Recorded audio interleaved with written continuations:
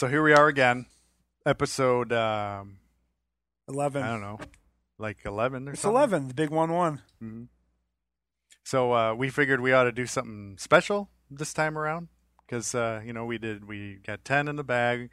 We talked about it briefly on our video, but if you haven't watched the video, then we got a special treat. We have a guest.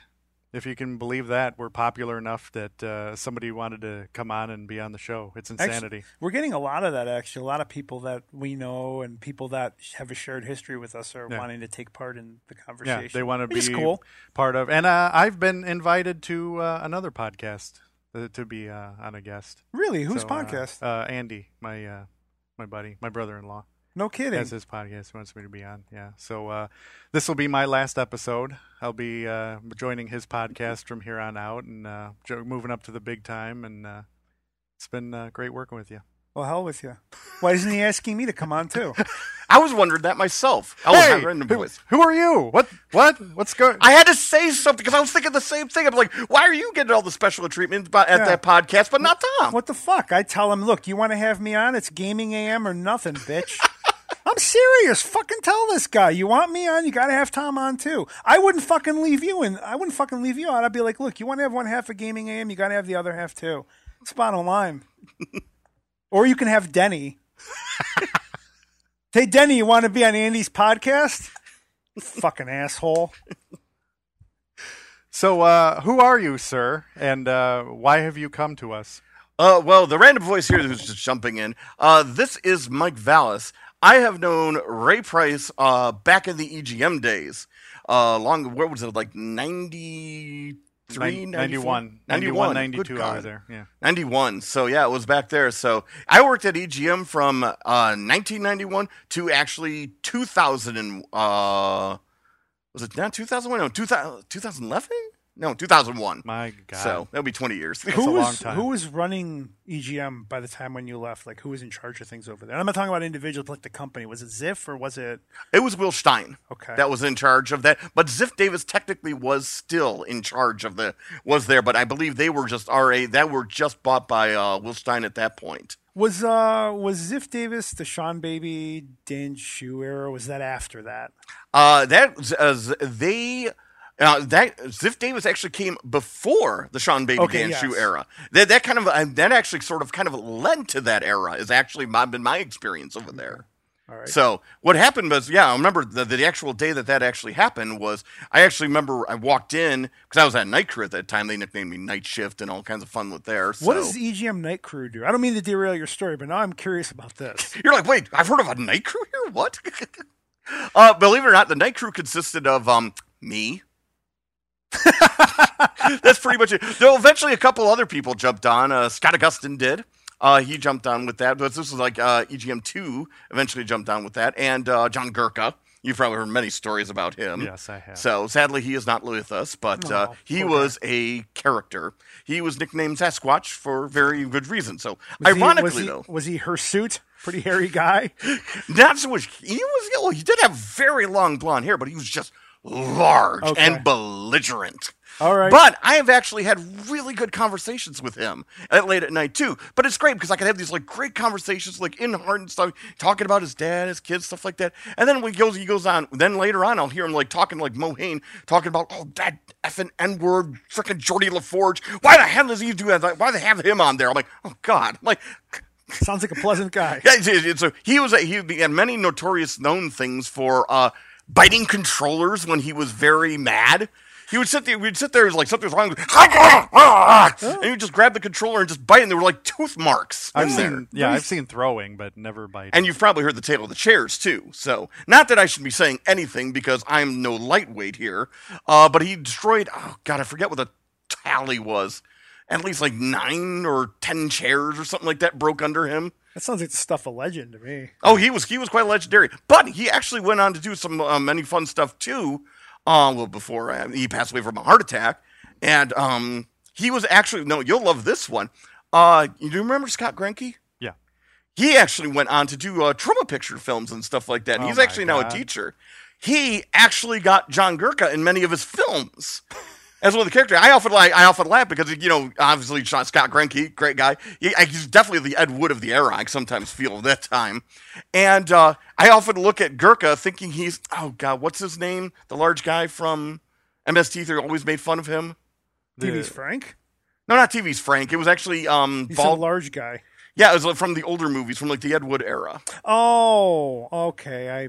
You know who I'm talking about. I know who you're he was talking played by George Animal Steel in the Ed Wood movie. Yes. God, what's his name? Tor something. Well, Tor Johnson. Tor Johnson. Tor Johnson. That's why I said that was like his Tor Johnson. Yeah. That is some legit geek cred there, saying that you know who played Tor Johnson in the Ed Wood movie directed by Tim Burton? Yeah. Tim Burton, yes. That's some pretty awesome geek cred. I'll give you know what? You. You sit there, you're giving me geek cred.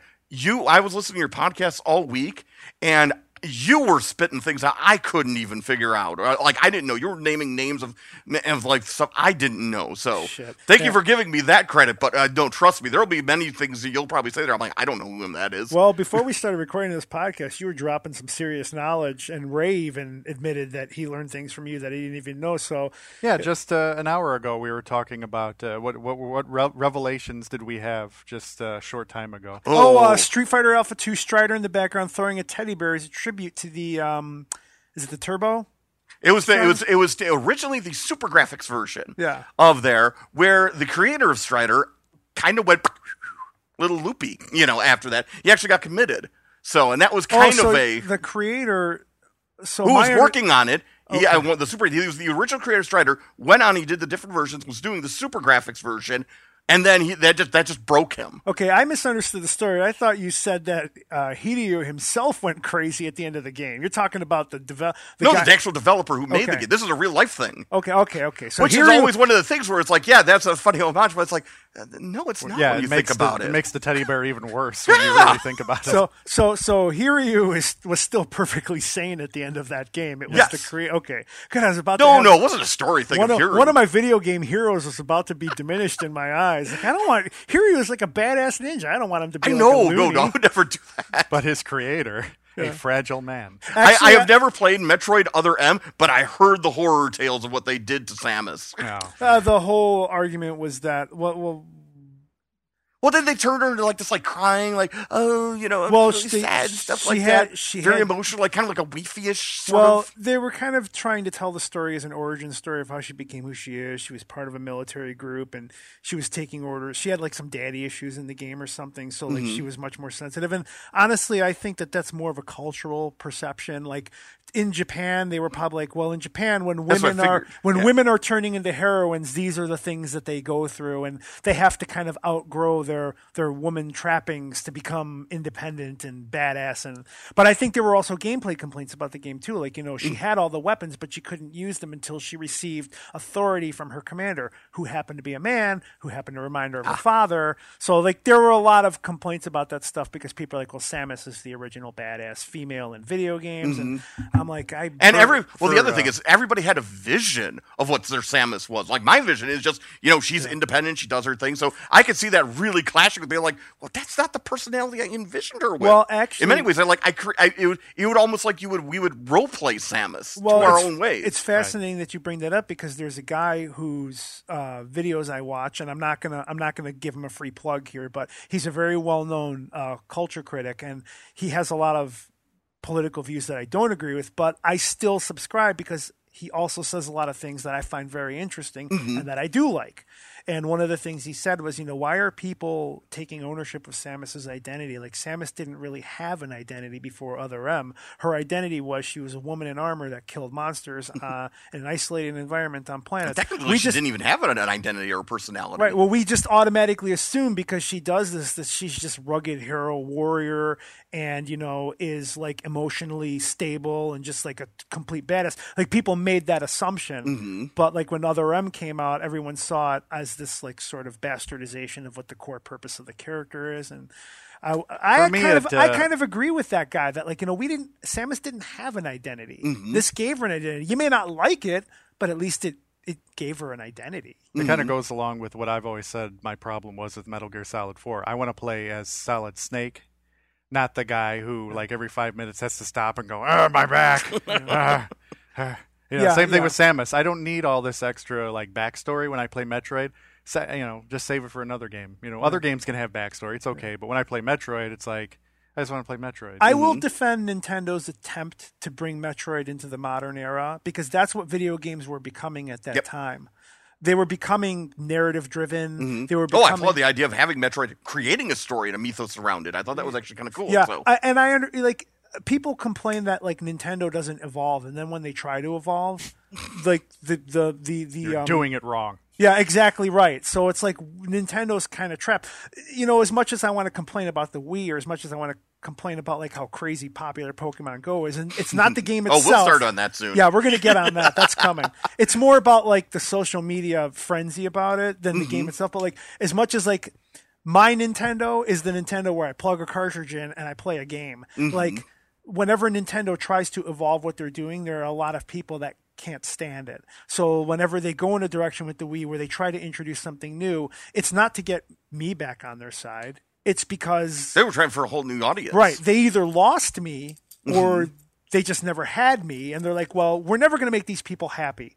So we as a company have to try to succeed. So we need to do something. Well, that was correct me if I'm wrong. My impression for the Wii when they first brought that out was their goal was to try and get a new generation because more games were trying to go more adult and stuff like that. They were like, okay, let's try for the new generation of kids, which I almost think in some ways they succeeded. Oh, well, I don't know. To a degree until they stopped having like third-party licensees bring out games and the Wii became a doorstop. And yeah, that's interesting that you bring that up, and I agree with all of that. And the reason for that, I believe, is because the hardware was very limiting to third-party developers who did 100%. not know how to A, scale back their development to deal with the Wii, or B, how to use how to utilize the unique control system. Absolutely agree. They were very used to just making, and I don't want to shit on this too much, but like Call of Duty. But let's put it out for PC, for PlayStation, and for Xbox. And we can't get this to work for the Wii,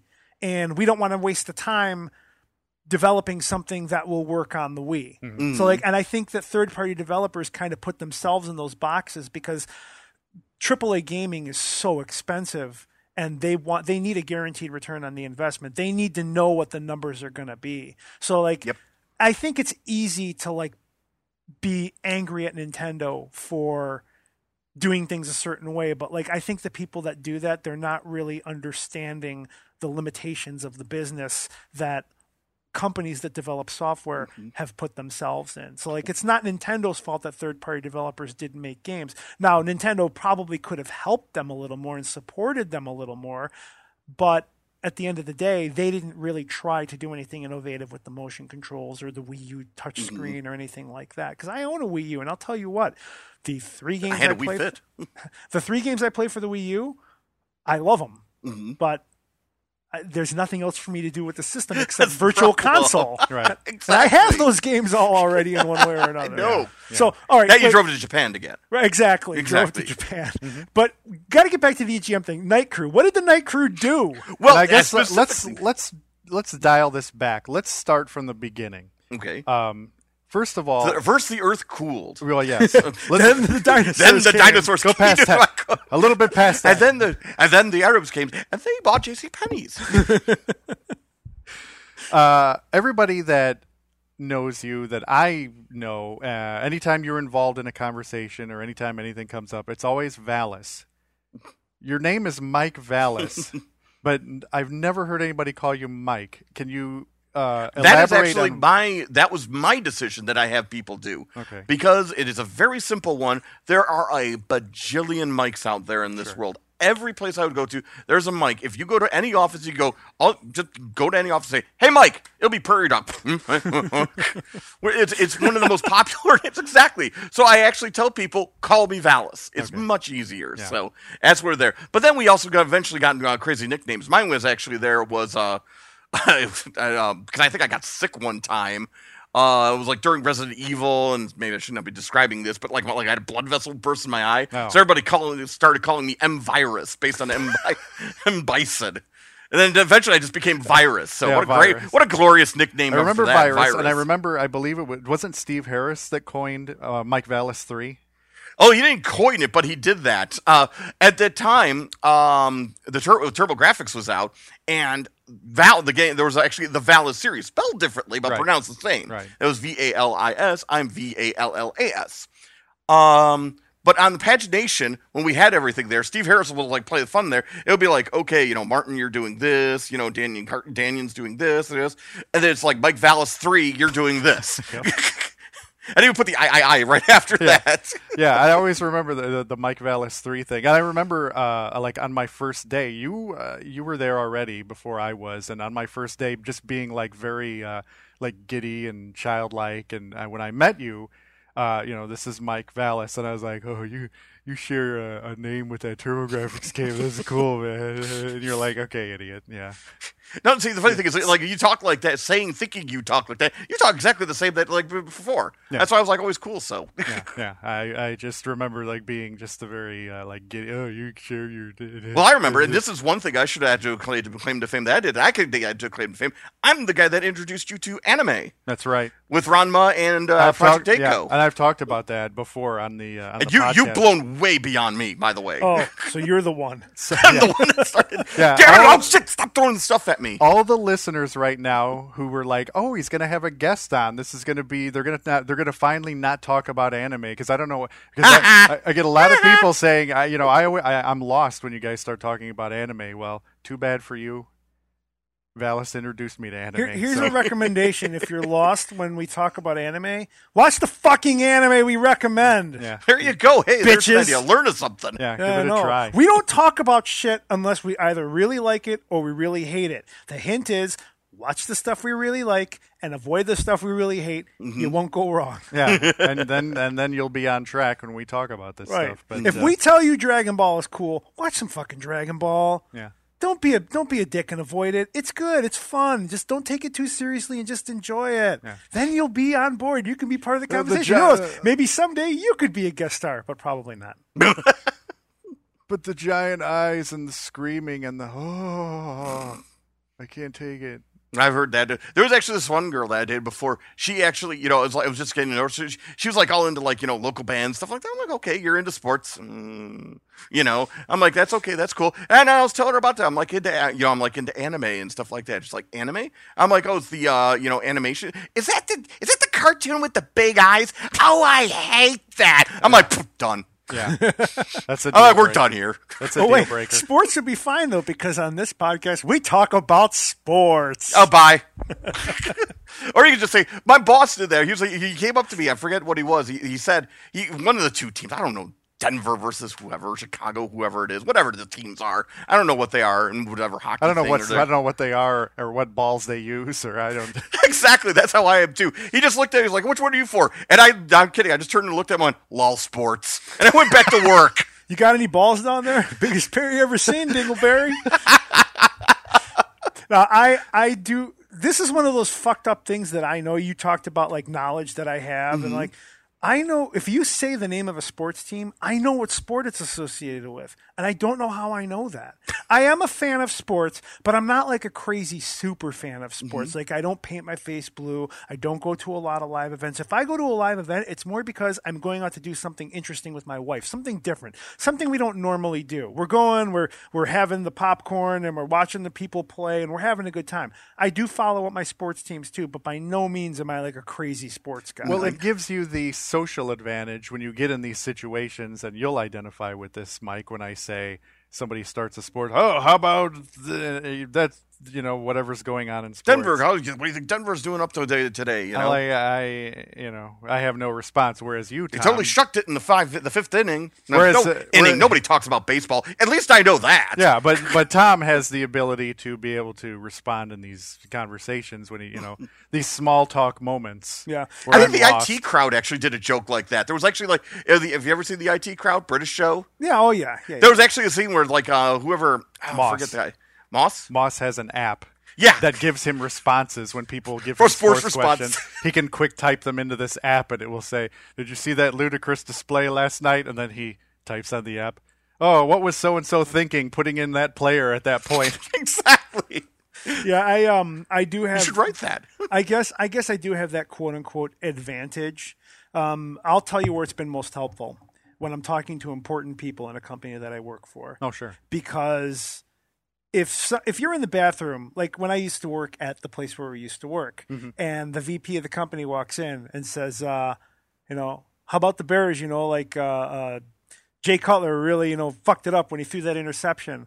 Like, if I say to him, oh, yeah, I don't really follow sports, like, already I might as well be slitting my wrist because this guy in some small way is going to form a perception of me that I'm not, quote unquote, with it. Yeah. But if I know the sport, I can talk about it.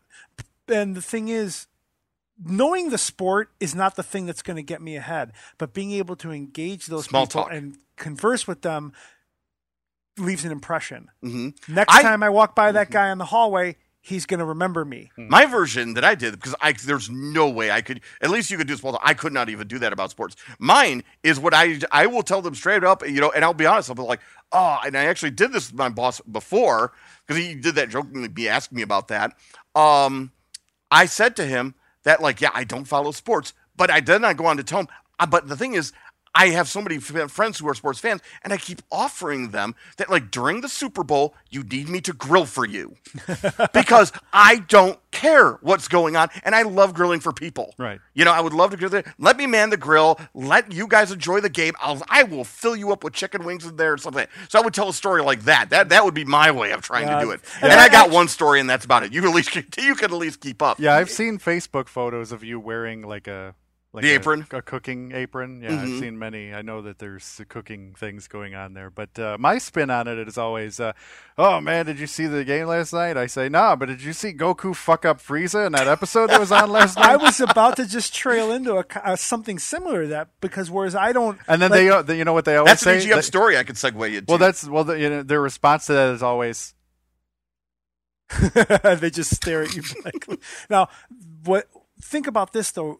How weird is it that we live in a culture where it's okay to walk into a bathroom and someone's there and you bring up sports and they just expect you to know what you're talking about? But if somebody was to walk into a bathroom and I was to say, hey, did you see that new episode of Mobile Suit Gundam?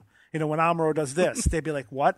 Dude, I had that with something completely different. This is my introduction to this show.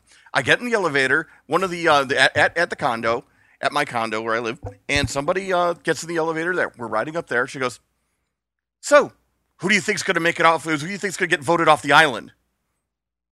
What? It's like, on Survivor, who's going to get voted off? What are you talking about?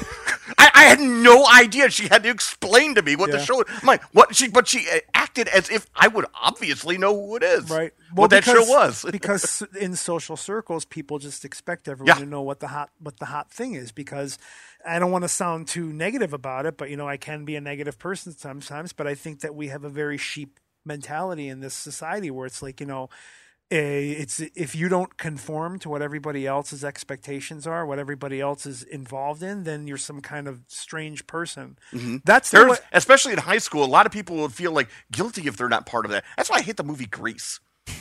I often say that it's Andy Barron always joked about saying that it was a movie about a woman who had to throw out her personality to try and match somebody else's so that she could be liked. And I'm like, I kind of agree with that. Now, it's been ages. Maybe I don't remember the ending or something like that. But that's how I felt, that because a lot of people feel guilty. I was like, oh, I'm not part of the social circle. You were talking about that in an earlier podcast. And I completely agree with that. If you're starting to feel when people like the sports jocks probably always made fun of us, because we like, stupid stuff.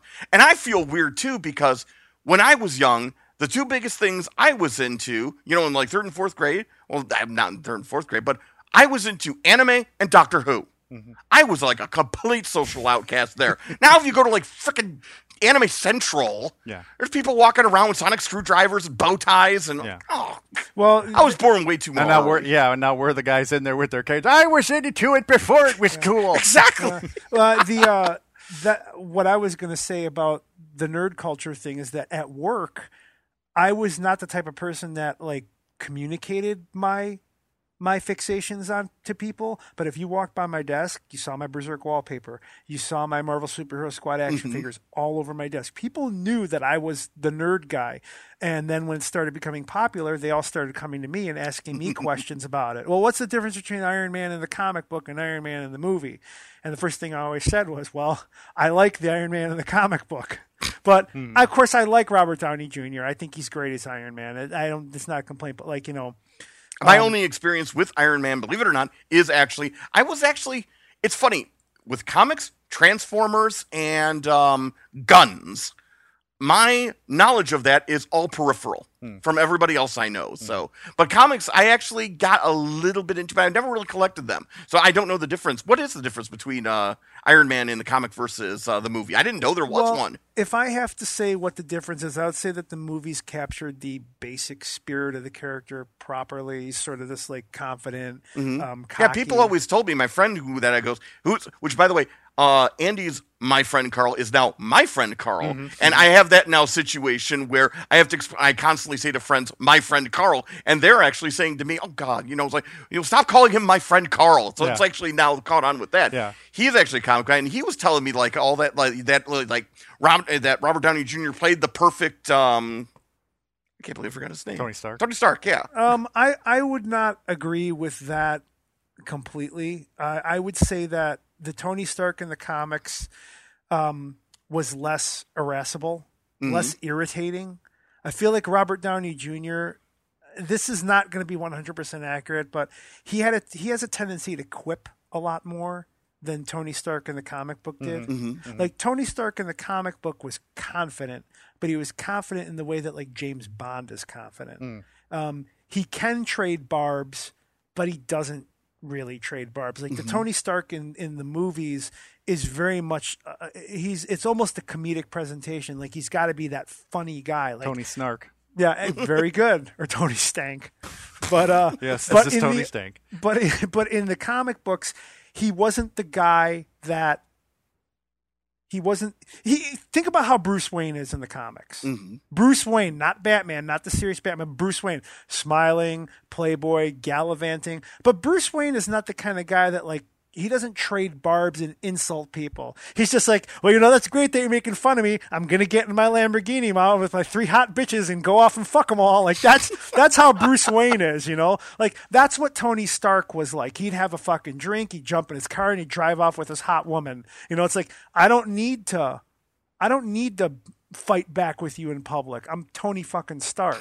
Like, he was cool as the other side of the pillow. Whereas in the movie, it's like, if Tony Stark doesn't have funny things to say, then all he is he's a guilt-ridden, nerve-wracked individual. Okay. So that to me is the difference between the two. Tony Stark in the comic was not as much of a jokester until the movies. Now that the movies have come along, he's become more of a jokester and more of a quipster. And I already feel like we have that with Spider-Man, and we have that with Deadpool. Definitely have that with Deadpool. As a matter of fact, when I saw Deadpool, that was the first thing I said. It's like, too bad we can't see. I want to see Deadpool have a quip off with Tony Stark. Well, hold on, because now Marvel and Fox are working together on an X-Men TV show, which could be the first step towards bridging the gap between the acrimony in those two companies. Yeah. Now, what I find interesting is that I would hope Fox would give creative control of the Fantastic Four back to Marvel, because that is a very good super team. And they've just never been handled properly. I didn't even bother seeing the last one. I didn't either. There were way too many changes made to it. And not only it the was changes, way it was too just. dark. I also thought it was just way too early because we just had one like a couple of years prior. And I feel like it was way too dark. It looked way too douchey serious. That's not the Fantastic Why is everybody Four. a kid? What? Why is everybody a kid in these shows now? Yeah. Well, because they think that Younger audience. Well, here's the reason why. Because young adult fiction is being adapted heavily to movies now. Mm-hmm. Things like Hunger Games, Divergent, those things are really popular. Young adult fiction is extremely popular right now. And adapting it over, you want to try to have that crossover appeal. Well, if we make this like a young adult thing, we have to have younger people as the main characters.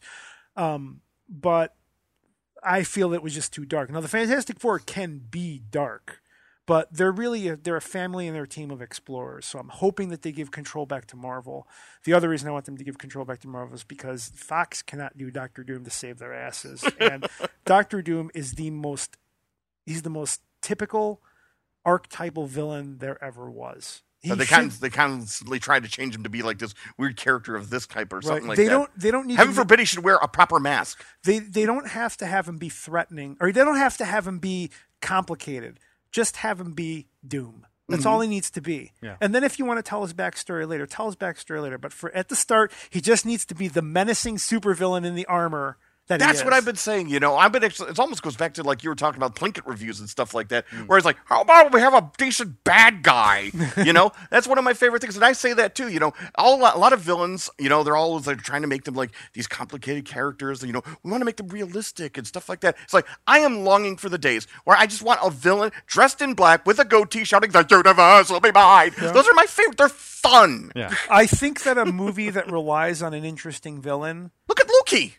Yeah. Look at the transition. They tried to make him this like emo little guy in Thor, and it's kind of like, but then when they brought him into Avengers, they cooled him down a little bit. He still has that story, but they made him black. He had the condescending sort of thing looking down there. I don't know how he is in the comics, but in the movie, I like that. They're like, that's a villain. Well, that's what I want. A fun villain. Right. A fun villain who's fun to hate. Loki is inspired, of course, you know, by Norse mythology, and I'm a Norse I'm a Norse mythology buff. And in Norse mythology, Loki is not strictly a villain. Yeah, he's antagonistic. He likes to fuck around with the other gods. He especially likes fucking around with Thor.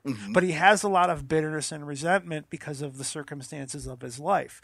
So in the context of the Thor movie, how they presented him in the Thor movie, I think that they handled the character properly in the context of what that character is in that Norse pantheon.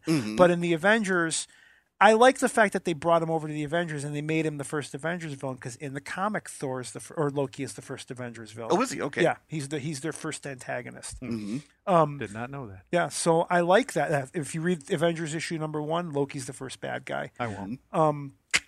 Of course not. Hey, Goku's in it. Will you read it now? But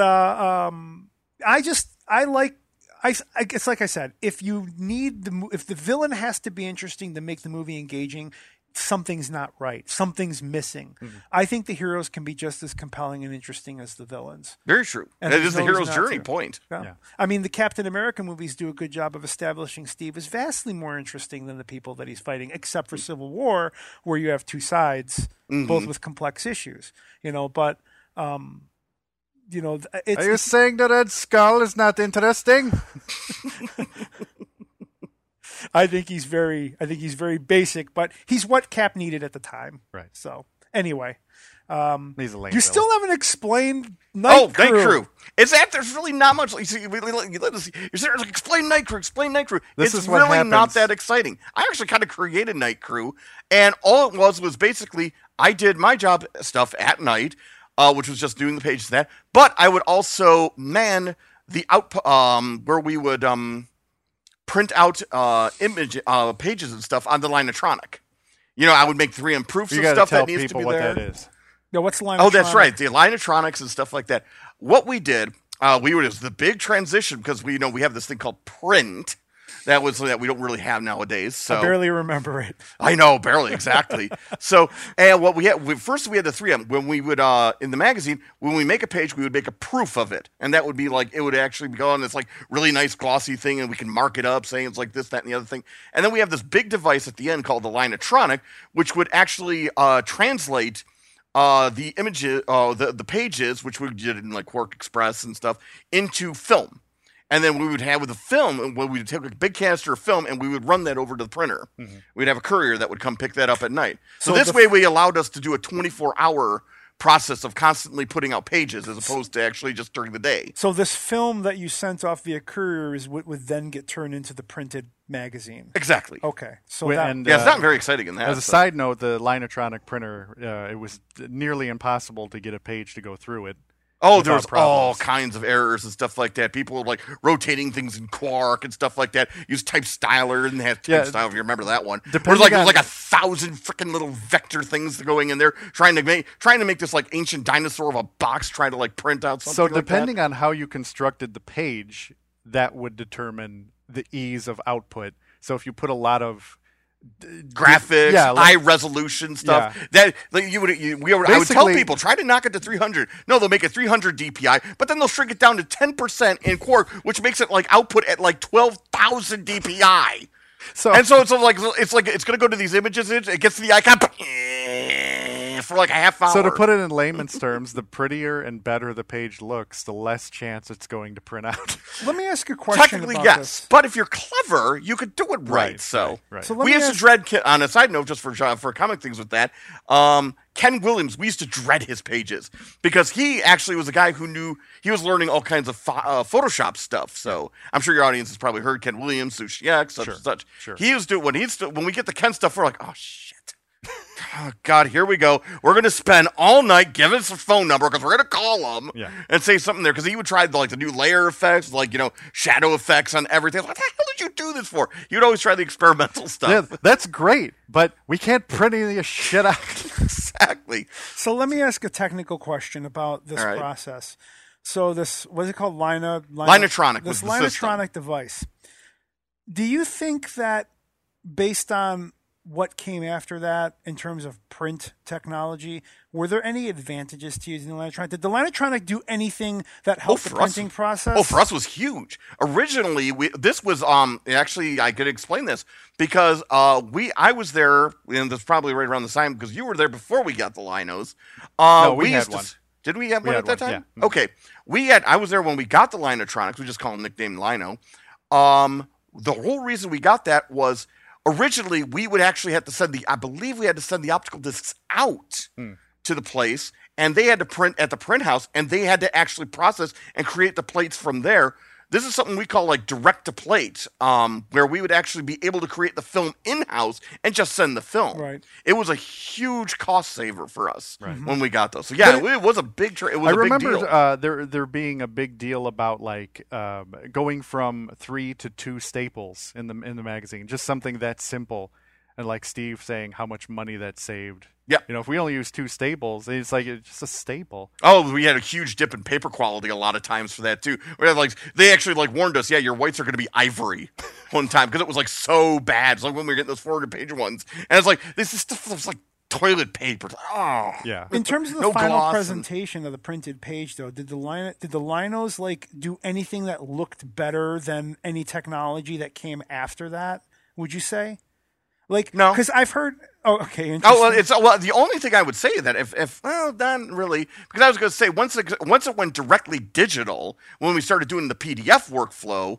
I'd say there really wasn't much of there because I would say with the film versus a direct digital would go pixel for pixel versus film, which would be almost like an analog. We would have to line up the plates and stuff like that. So sometimes you would have the off colors and stuff like that. It still does happen with digital, but not nearly as much direct to plate. Because I've heard that there are, in a lot of cases, there are older techniques when you're listening in not related fields but in other media, like say records. Mm-hmm.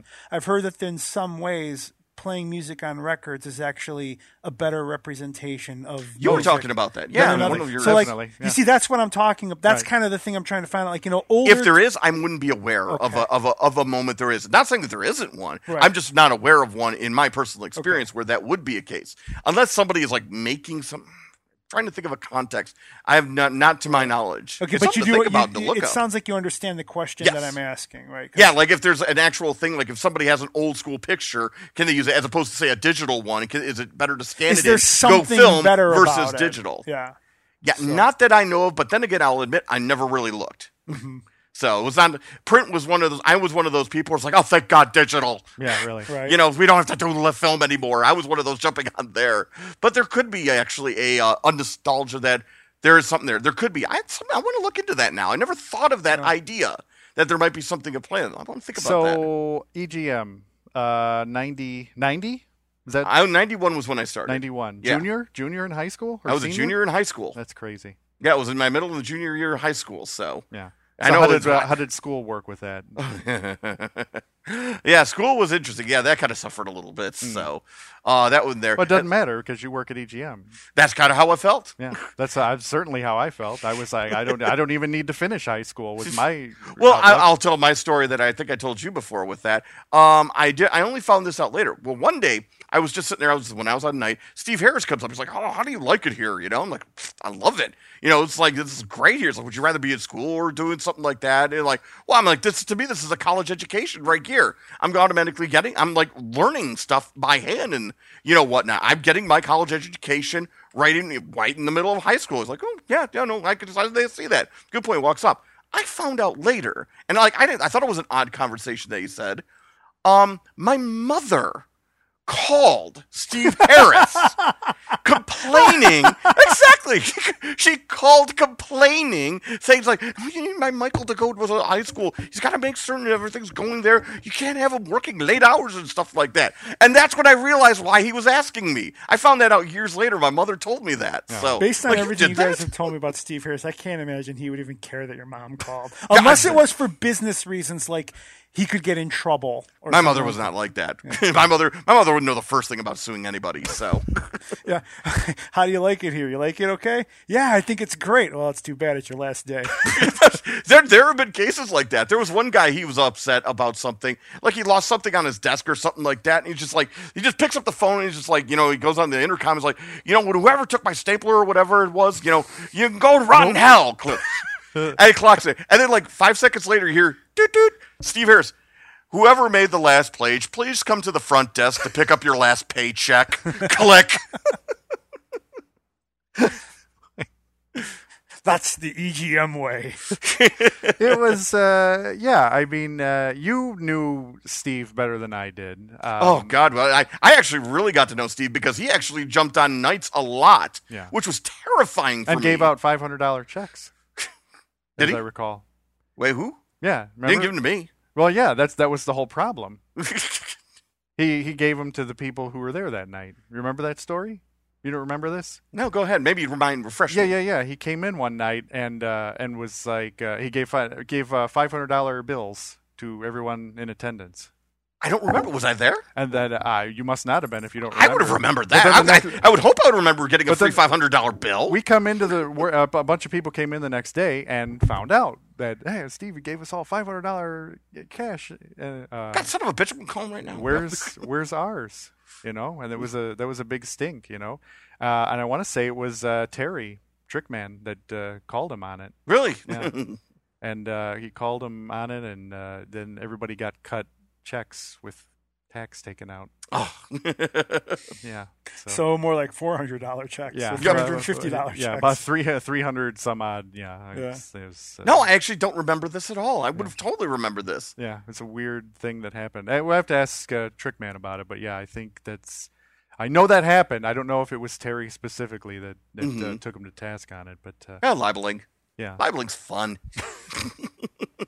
It's dangerous, but it's like walking through a minefield. You get to the other side, and if you survive, it's great. Speaking of libeling, I know you were trying to guide us to this one here before, the Street Fighter story. Which one? Yeah, that's true. There's always been quite a few. The one I was talking about, the thing sent to Ed by Capcom. Yes, please tell Tom that story. I was going to save this for you. So I was talking to Ray earlier. He didn't know about this either. He just found this out today. There was a time, everybody was like, a lot of people were, back then were shocked that like Street Fighter 2 made it out completely, very little changes, just stuff in the background, a lot of the tropes in there, blood and stuff like that was kept in.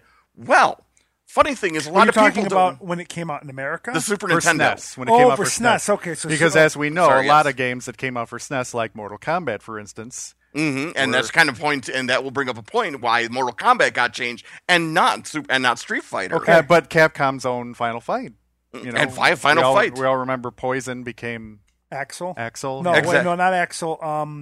Axel and Slash were the two dudes in the leather that could block everything. But Street Fighter 2, which, by the way, for the record, I want to say Poison is a girl. Okay, Poison is a girl. Everything else was retconned. That's my stance. And the only thing that my argument based on this is I do not believe in 1989 that the guy that's in the fledgling company that is Capcom with the designers of that game, 1989, with however many people were building an arcade game with characters ripped off from the American WWF, gave a damn whether something was transgender or not. I don't believe that. We talked about this before. Let me go ahead and add that's why I was bringing it up. Because you said there was some book, wasn't there? Here, let me go ahead and explain this. Let me go ahead and give you context for this and why, in fact, canonically, Poison is transgender. Oh, okay. Okay, so I have been involved in many a forum website conversation about this. My stance was always very much like yours. I think that Poison, the official release of Poison was that she was a woman. But here's the thing.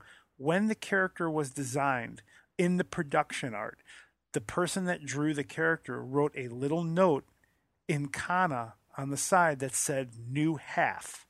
I remember hearing that, yes, a new half on your podcast. A new half is a person that is, I don't know the exact of it, but so this was the production art of 1989. Yeah, the production art before the game came out. It was written in kana on the side of the characters, and it said new half, which is it's some approximation of like they're in the course of getting a sex change. Oh, it's like One Piece and New Kama. If any of you watch One Piece, I have not gotten that far in One Piece. I have the manga, and what I've read like the first 14 volumes of it, and I really like it a lot. But there's a lot of manga for One Piece. So. Huge things. So Yeah. it's like an art too. I stooped some guys with anime on their anime But I felt the same way that this is a girl. This is made up crap from the internet or from somewhere. But See, now I can buy that then. So Now it's a Capcom production art, but production art is not the finished product. It's simply in the staging. It's in the staging process of coming to the final. Production art is often modified. Production art doesn't always. That's the get purpose used. of production art. I've seen Street Fighter 4 extra costumes of Guy where he's dressed like Strider Hiryu in one of the extra costumes. That's production art. They never used it, so that's obviously not an official costume. You know why they didn't use it? Because when they went to print it out, the lino bombed. Probably, yes. So Capcom never had a stance on it, but this production art scan was floating around the internet fucking forever. Yeah. So that's what started. I always was under the impression it was the whole Super Nintendo changeover that they did, that started it. So what ended up happening after that was when they were going to release the game on the Super Nintendo, I don't think that Capcom ever had any intention of Poison being a transgender character. That was just some production art that the artist wrote. Gotcha. I think that their intention was she's a girl. Obviously, she's a girl. She's a female. Why would anyone think she's anything different? Transgender characters weren't appearing in video games at the time, and nobody would think to question it. It's a girl. That's 1989. But when I don't know, this is the development staff that like ripped off Jesse Ventura and Andre the Giant. Right. So when they released the game in America, there were concerns about, we don't want to have these characters beating up women, so we're going to change the sprites for Axel and Poison and Roxy into these other two characters. I wish Sid and something are their names. Yeah. Sid and something else. So, and of course, that was a decree by Nintendo. Yeah. Which was getting back to the whole story that I was going to say about Street Fighter. So then what ends up happening is, of course, this conversation that, well, clearly it was a woman, because why would Capcom have changed it if it wasn't a woman? And, of course, it starts going back and forth. Capcom gets non-committal. They don't answer the question fucking forever. Like forever and ever and ever and ever. They don't, like anytime they're asked, they're like, oh, well, we don't really know. Like they kind of feed into it for reasons I don't know, rather than taking a stance on it. I know that Yoshinori Free hype. Yeah, right. Yoshinori Ono at one point, when he was developing her for Street Fighter Cross Tekken, he had said, in my mind, Poison has always been a woman. Well, that's the producer of Street Fighter, so clearly that's the canonical version of events. Yeah. Well, then the game comes out, and if you have like Cody's dialogue or Poison, like one of the flavor text for one of the victory screens is, it's like she's not what she appears to be. Like the hint is that they're dropping the hint. She's a guy, or she's formerly a guy. A new half, it's like it's somebody that identifies as a woman. And now feeding the rumor. Yes, now all the official character guides that have come out and all of the material that has come out since then has confirmed that she is in fact a transgender character. So that's Capcom's official stance on the subject. So, but yeah, like if you go back to you want to know what my stance is? It's just some character that you punch. No, or you punch with. Yeah. Or actually, in your case, whip with. I'm talking in the context of Final Fight. It's just Yeah.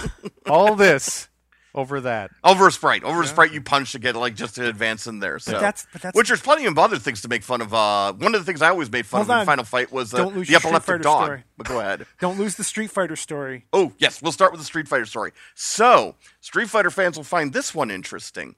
A lot of people do not realize it, but Nintendo tried to get Street Fighter 2 changed when it came to America. A lot of things were changed. Capcom sent us a sheet of paper of all of the changes, and they wanted us to print it if Nintendo wasn't going to cooperate with them. What the changes, I only remember a handful of them, but it was basic things like removal of blood. You can't no characters can vomit. Vega was going to lose his claw, and like white leggings on Chun-Li. They actually specified white leggings on Chun-Li, and they were pissed. There was a whole stream of them in there. Which is weird because, like, I thought Chun-Li kind of wore, like, sort of darker stockings. Like, all the character designs for her now. It was a flesh tone. Yeah, it was a flesh tone, but it's like now you see her. It's like a very dark stocking now. Mm-hmm. So anyway, I always felt it was like kind of like a nylon or something. Yeah, that she like was a wearing. nylon or something. Is kind of what I always saw it as too. But anyway, continue. So well, anyways, what happened was Capcom knew that this was not going to fly of America, so they contacted Capcom of Japan and told them that this is going to be a big problem here. Can you do something about this? Because Nintendo wants to change this. Nintendo of America wants to change this. So Capcom of Japan contacts Nintendo of Japan, tells them, don't change this. Because this is an issue there. Nintendo of Japan came to Nintendo of America and said, don't. Mm-hmm. And boom, that's what happened. So only the background stuff, like, the Showgirls and Balrog stage was gone. The guy in the background with Ken's stage in the boat, that got shifted to whatever. Mm-hmm. So, but just the power of EGM at that time, like they were threatening Capcom, if they didn't do that, they wanted us to go to print with that. Yeah, for Capcom to say, well, we want to ensure that this happens, that things go our way, so we're going to put this. Basically, it's like a threat letter to Nintendo by them sending that to you, saying, and we also sent this to EGM, by the way. Yep. So they're going to print this if you guys don't. Go along with it. And That's something. I can imagine that Nintendo riding so high in the day, they were the kings. Mm-hmm. Oh, you could not question them. No, well, I mean, you could say that Sega tried to compete with them, but Nintendo was always pretty much the king of the home console. Very much so. And Nintendo of America specifically Nintendo in general is very thorny, and I honestly don't blame them for protecting their company, but yeah, they were very, very. They were very, very stingy, especially with the proprietary shit. I just watched a video about the history of the Nintendo, the disc system. Oh, sure. And like the PlayStation? Huh?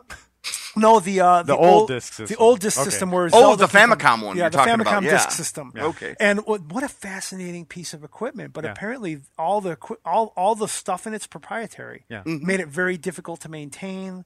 And they had these like very. Oh, that's Nintendo's MO. Yeah. Anything that just from working on the repros and stuff, I can tell you that like everything Sega uses is all off the shelf parts. You can get them at any electronics store to this day. It's all stuff that's out there. Anything by Nintendo is no one else has. Right. It. We were visiting a guy over in. He was at this other game studio who just happened to be below us. So that one, Black Pearl Software, Yeah. they have to be below. Can you tell him a little bit about that? Tell listeners about that. That'd be an interesting story. I don't know how much I could say, but basically it was just a game studio that was below EGM, that just happened to be below EGM, that happened to also be owned by Steve Harris. They make any games? Oh God, there was one that they did. Headphone jack, something like that. It was a rotating one. It was actually pretty good. Okay. I forget what it was. Something headphone jack. But one of the fun parts I liked was they actually brought a lot of people from Atari over. And one of the people who was working there was the actor who played as Kano from Mortal Kombat. So I got to meet Kano. It's great, but it's sad at the same time because I'm taller than him. It's so wrong. I could beat up Kano. This is wrong. But he was a cool guy. Anyways, I was there one night, and he was talking. This is when the PlayStation came out, and they were working on a motocross game. I forget which one they did. I think it was their last game that they did. If it was going to be for PlayStation, and he was showing me. He's like, "Let me show you the Super Nintendo development system," and it was this tower this big, big gray thing. By the way, when he says tower this big, he's basically holding it up like four. He's Oh, that's a good point. Like 4.5 feet off the ground. It is like 4.5. feet off It's not like a normal PC tower. This thing was like big. It's like one of those it's almost like a space heater type thing. Can you imagine it's having one of those now? Man. It'd be ridiculous. Well, anyways, he's like, here it is. This is the Nintendo system. We had to get this, several $1,000s. Let me show you the PlayStation development system. Goes to his PC, pulls off the case, flips to switch, pulls out a tiny card. Here it is. This is the PlayStation development kit. Yeah. Boom, right in. Yep. That's Nintendo. That's nuts. And I think it was a whole culmination of that is why they lost in the when they brought their N64, just wanting to stick to cartridges and all of that. So and I don't necessarily think that sticking with cartridges was automatically a bad idea. It did limit what they were able to do, especially when so many companies were already going to optical media for their games and stuff like that. But when I would say to me the turning point for Sony was Final Fantasy VII. When that game came out, I completely agree.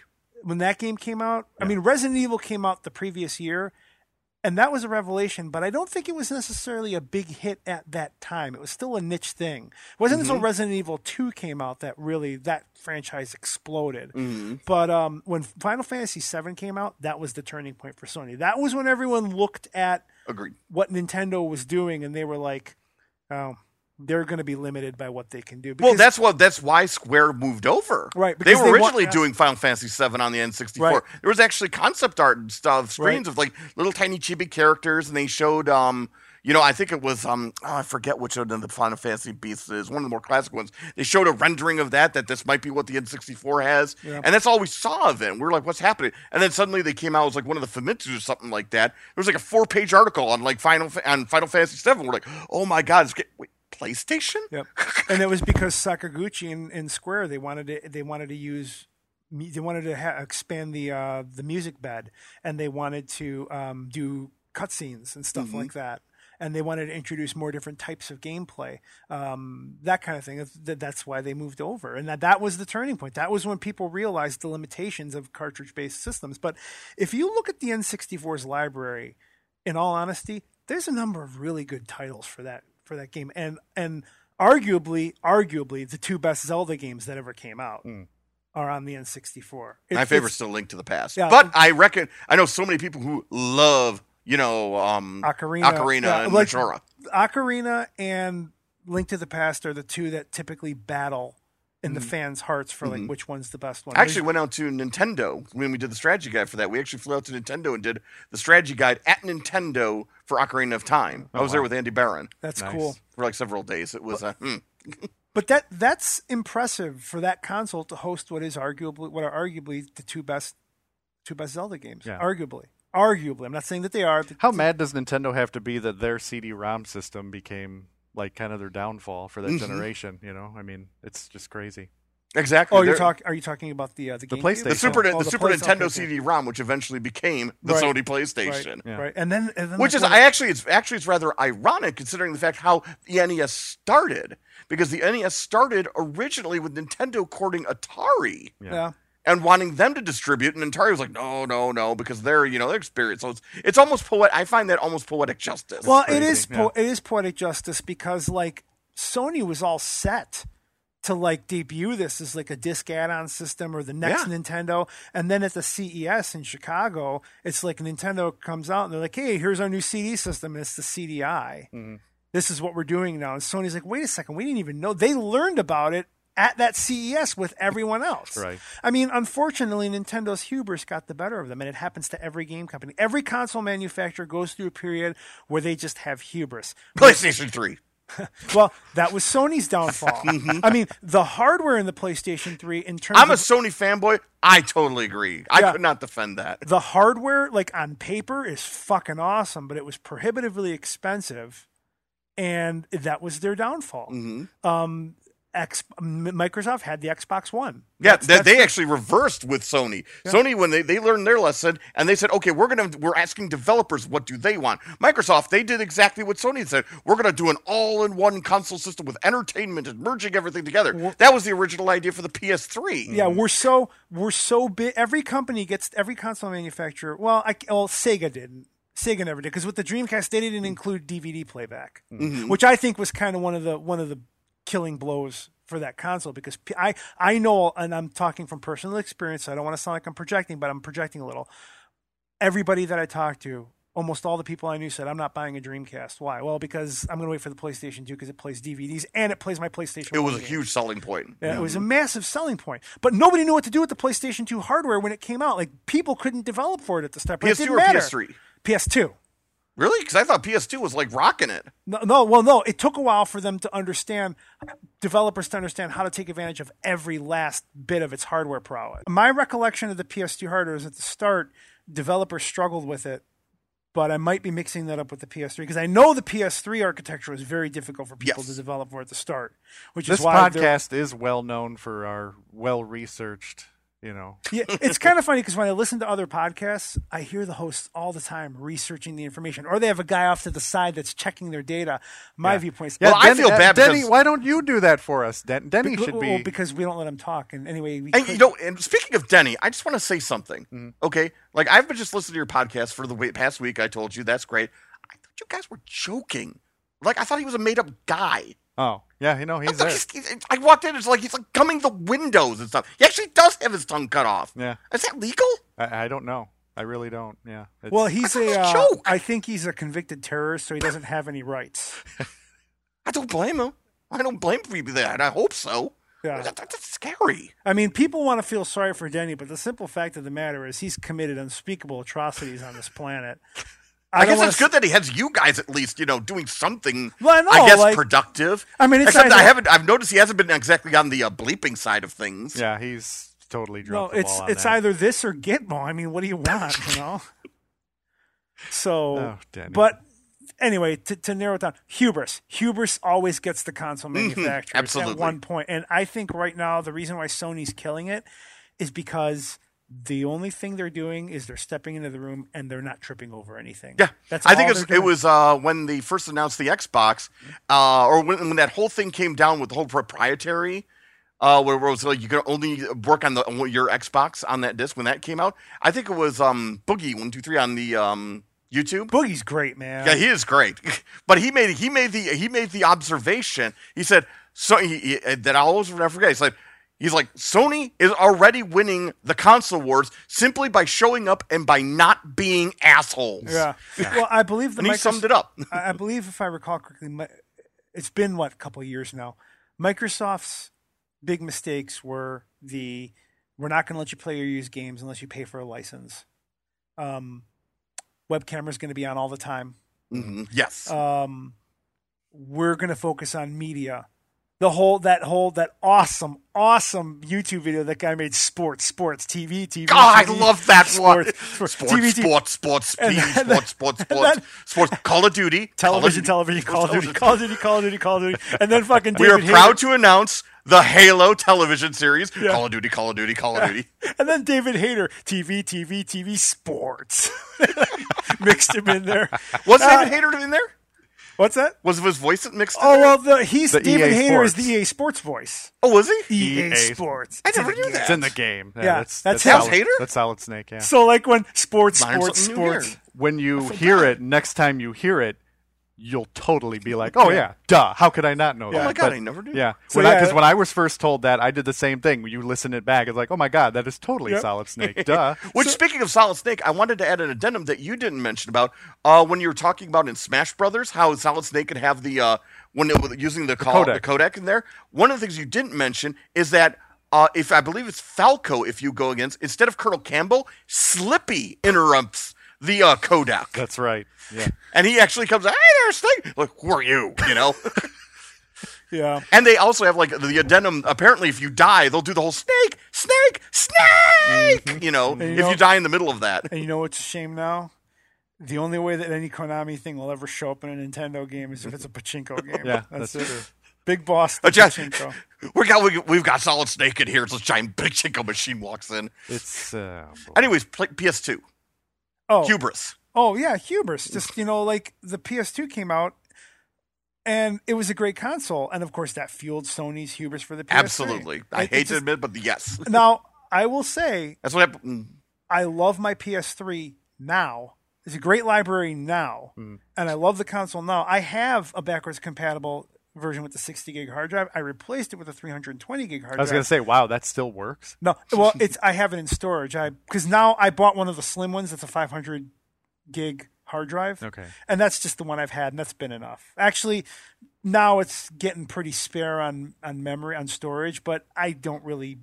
Yeah, I'm not really. I bought 3 games for my PS3, and that was it. Yeah, no, I have a very big library for my PS3. I love my PS3 library, but it took a while for it to that get was my there. personal problem with that whole console generation was the hardware failure rate. I personally had 3 Wiis, 3 Xbox 360s, and 2 PS3s. I had no problem with anything except the PlayStation. I believe I replaced that twice. Yeah. I will knock One of them on- was like Final Fantasy, and one of them was when on the day of Final Fantasy VII came out, Ooh. Oh, God. which was really irritating. Yeah, it would load up, and it would just sit there on a black screen, and you just hear. I will knock on this Son wood of right a- now. I will knock on this wood right now. In the era of optical media, my original PlayStation still works, and it's chip modded. My original GameCube, the only reason I don't know if it still works is because I bought the Black Zelda one when it came out, and that one still works. My Game Boy player on it still works. Yeah. My original PlayStation 3, the 60 gig one, as far as I know, it still works. When I put it in storage, because I didn't have room for both the 60 gig one and the 500 gig one, but when I put it away, it worked. My PlayStation 4 works. The only system, optical media wise, that has ever given me a problem, my Nintendo Wii, it's the same one. The one you got your hands on, same one. Yeah. The only one that I've ever had a problem with is the Xbox for the Red Ring of Death. I must have replaced that console 4 times. That's the only one. So Yeah, I had that too. Well, I mean, everybody had it. It was inevitable. They were all going to get it. Right. So Mm-hmm.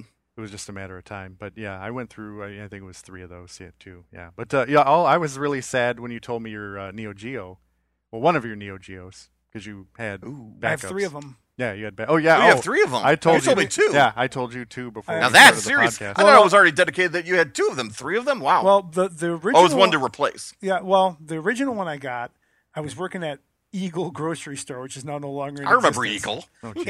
And I was working with a friend of mine at Eagle was like, Next door to Woolworths. a friend of mine at Eagle was like, Uncle oh yeah, Marie Ward. Could we be any older? we have, oh yeah, I have, I work at a store that sells electronic goods, and we have a Neo Geo in the back. And I'm like, really? And he's like, yeah, it doesn't have a power supply or video cables, but it's got a Neo Geo and a controller. I was like, I want it. He's like, I'll give it to you for $50. Wow. So I paid him $50 for it. Then Die Hard, I called Die Hard. I ordered an AC adapter.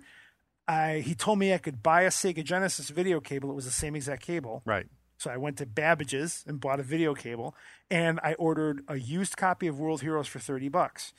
The reason why was as a test bed. If this worked, then I was on board. Right. So then World Heroes worked, and that's when I ordered King of Fighters 94 brand new, because when I played, I'd always liked the Neo Geo, but never enough to own one. When I played King of Fighters 94, it was the first time I'd seen them cross characters over from multiple franchises in a fighting game, in any game, except for Ryo appearing in Fatal Fury Special, Yes, which I right. believe He was the is secret character in that I one. believe that's the first time in a fighting game they had a Dream Match crossover in any fighting game. I think it was Fatal Fury Special. I believe. Yes, I believe it was. But the thing is, that one character showing up, it wasn't enough to get me to commit to a Neo Geo. But now you've got all the major Art of Fighting characters, the major Fatal Fury characters, all Ikari Warriors, Psycho Soldier. Yeah, the all in Ikari same- Warriors is a big deal. I was like, oh my God, really? Yeah. You All- drug them out. all in the same game. And it's a fighting game. I have to have this. So when I knew that my Neo Geo worked, that's when that all started. But then Duckhead sold me his. Oh, okay. And that one had a loose AC connection, Okay. which I'm sure I could get fixed now if I wanted to, but I just don't have a need to. And then the third one I bought, some friends of mine came into possession of it somehow. I don't know how they got into possession of it. Best not to ask. Yeah. But Drove they, to Japan. They ended up getting a Neo Geo CD, and they're like, well, we don't need this card system anymore. They had no games for it anyway. So they ended up just selling it to me for like $50. Selling a Neo Geo for a CD, boy, what Yeah. a terrible decision. Ooh, in the Neo hindsight. Geo CD was brutal on the load times. Mm-hmm. That fucking monkey. So anyway, that's why I have 3 Neo. And the reason why is because I'm buying cartridges for $300 a pop, right? And I'm thinking to myself, if this hardware ever fails, I'll never be able to play these Yeah, games that's again. an investment gone. Yeah. So like now that's why I have all the backups, but they've all been in storage for God, probably close to probably be close to 6 or 7 years now because I don't have any room for it. But now I'm getting rid of all this shit. So now I'm going to have room for it. And I think I'm going to bring my Neo Geo stuff back home because getting my NES restored, I've just been like taken back to a wonderful place, you know. Playing retro games, playing vintage games, an emulator, I can play the game, but I can't experience it in emulation. Like taking that cartridge, putting it into the slot, closing that door, holding that controller in your hands. That's why I want to fix my Turbo CD. It's just that little wind-up spin and everything. You need the whole tactile experience if you're going to retro game, in my opinion. There's nothing like it. I completely agree. With my Neo Geo, I crack open that case and I smell all that plastic. I'm like, that Neo Geo cart smell. I love it. It's, you don't get that whenever you run an emulator, whenever you run a ROM. Agreed. You don't get, if you're not holding that Neo Geo controller, you're just playing a game. And that's fine. If you just want to experience the game, that's fine. But you got that tactile experience makes all the difference in the world. Yeah, that's why as much as I like emulation and being able to, you have instant on the game, whole library, whatever games you want, that's great. But at the same time, I've still got my setup with all my systems, and they're all hooked up. I'll do that for maybe Super Nintendo. I loved my Super Nintendo. It's probably not, and I'm probably one of 3 Americans who's going to say this, but it's probably is not as dear to me as was TurboGrafx at the time. Yeah. Now I loved my Super Nintendo. Oh, I bought way more games for my SNES than anything TG. But still, I remember that was one of when we first met and became friends at EGM was our mutual love of TurboGrafx. We both loved that system. I always felt dearly. bad for Ed too, because when we sent into Japan, everybody would be like, "Oh, can you pick up this, like a Mario Kart or something like that?" I'm the one, and guys like, "Can I have Shaboom Man Ray? Can you get that to CD with this?" And so let me ask you a question. And you know what he would say? I don't know, guy. Yeah, exactly. I don't know. Surprisingly, to his credit, he did get them. Yeah, I don't know how he pulled it off. Yeah, he got a lot of obscure stuff. He would take that list. He would go to Japan. He was the guy. He would go, and then all of us would write down, give me your lists, and then we'd write down, and Ed would get us all these games we wanted from Japan. And it was great, especially when Super Metroid just hit in Japan. It was like a huge recession happened right at that time. So literally, I think Super Metroid came out there for it was something like $15 American dollars. So and it was funny because I remember I think Danny was on the phone with him. He was getting the orders how many Super Metroids we want. It's like, Ed, we want. He's like, okay, Ed, we want I think we want 15 Super Metroids. Run! So let me ask you a question as the TurboGrafx guy. You also said off the podcast that you're an East guy. Oh yeah, love East. So it's the ideal utopia. Once a kingdom so peaceful and prosperous. Do you know a kingdom where children is free? Do you know who that is? The voice actor? Do you know who it is? No. Alan Oppenheimer. Do you know who Alan Oppenheimer is? No. Skeletor. Ah! Now you know why East went. Now you know why East went to shit. East, the ideal utopia. Now I would love an East voiceover as Skeletor. Once a country so peaceful and prosperous. So let me ask you the East question. I was recently in a forum conversation where I was a lurker. I was just an observer because I didn't really have a good basis to answer. Fucking weirdo stalker. Yeah. Well, fuck you. So anyway, that's the purpose of forums and Facebook in general, to stalk people. Are you not with the new generation? All right. Yeah, man, you're the weirdo. Start stalking people. Damn it. So the question was, what's the best way to play East 1 and 2? And I saw a variety of answers, but by and large, a lot of people were saying that the best way to play it is on the Turbo CD. Yes. Now, have you experienced the other versions of East, like the PSP versions or the PC versions? Have you tried any? Sadly, I have to say no. So I do not hold well they are. Those types of okay. Yeah, I have not tried East Origins or any of those things. So okay. How far does your experience with East go? Is it just East Books 1 and 2, or have you played any? I played East. It's mostly in the TurboGrafx era. I have played East Book 1 and 2. I played East Book 3. That was or East 3. That was done. I played both Japanese and American one. The intro was the American. Wait, that got released for Turbo in America. It did. It was one of the last few ones, and you could tell the guy, even the announcer in the beginning, because it was in the Japanese one, there was this beautiful pictorial talking about something like this. In the one where in the American was you just hear some guy back to 5,000 years ago. I just God, it was horrible. So, but is it Mega Man 8 bad?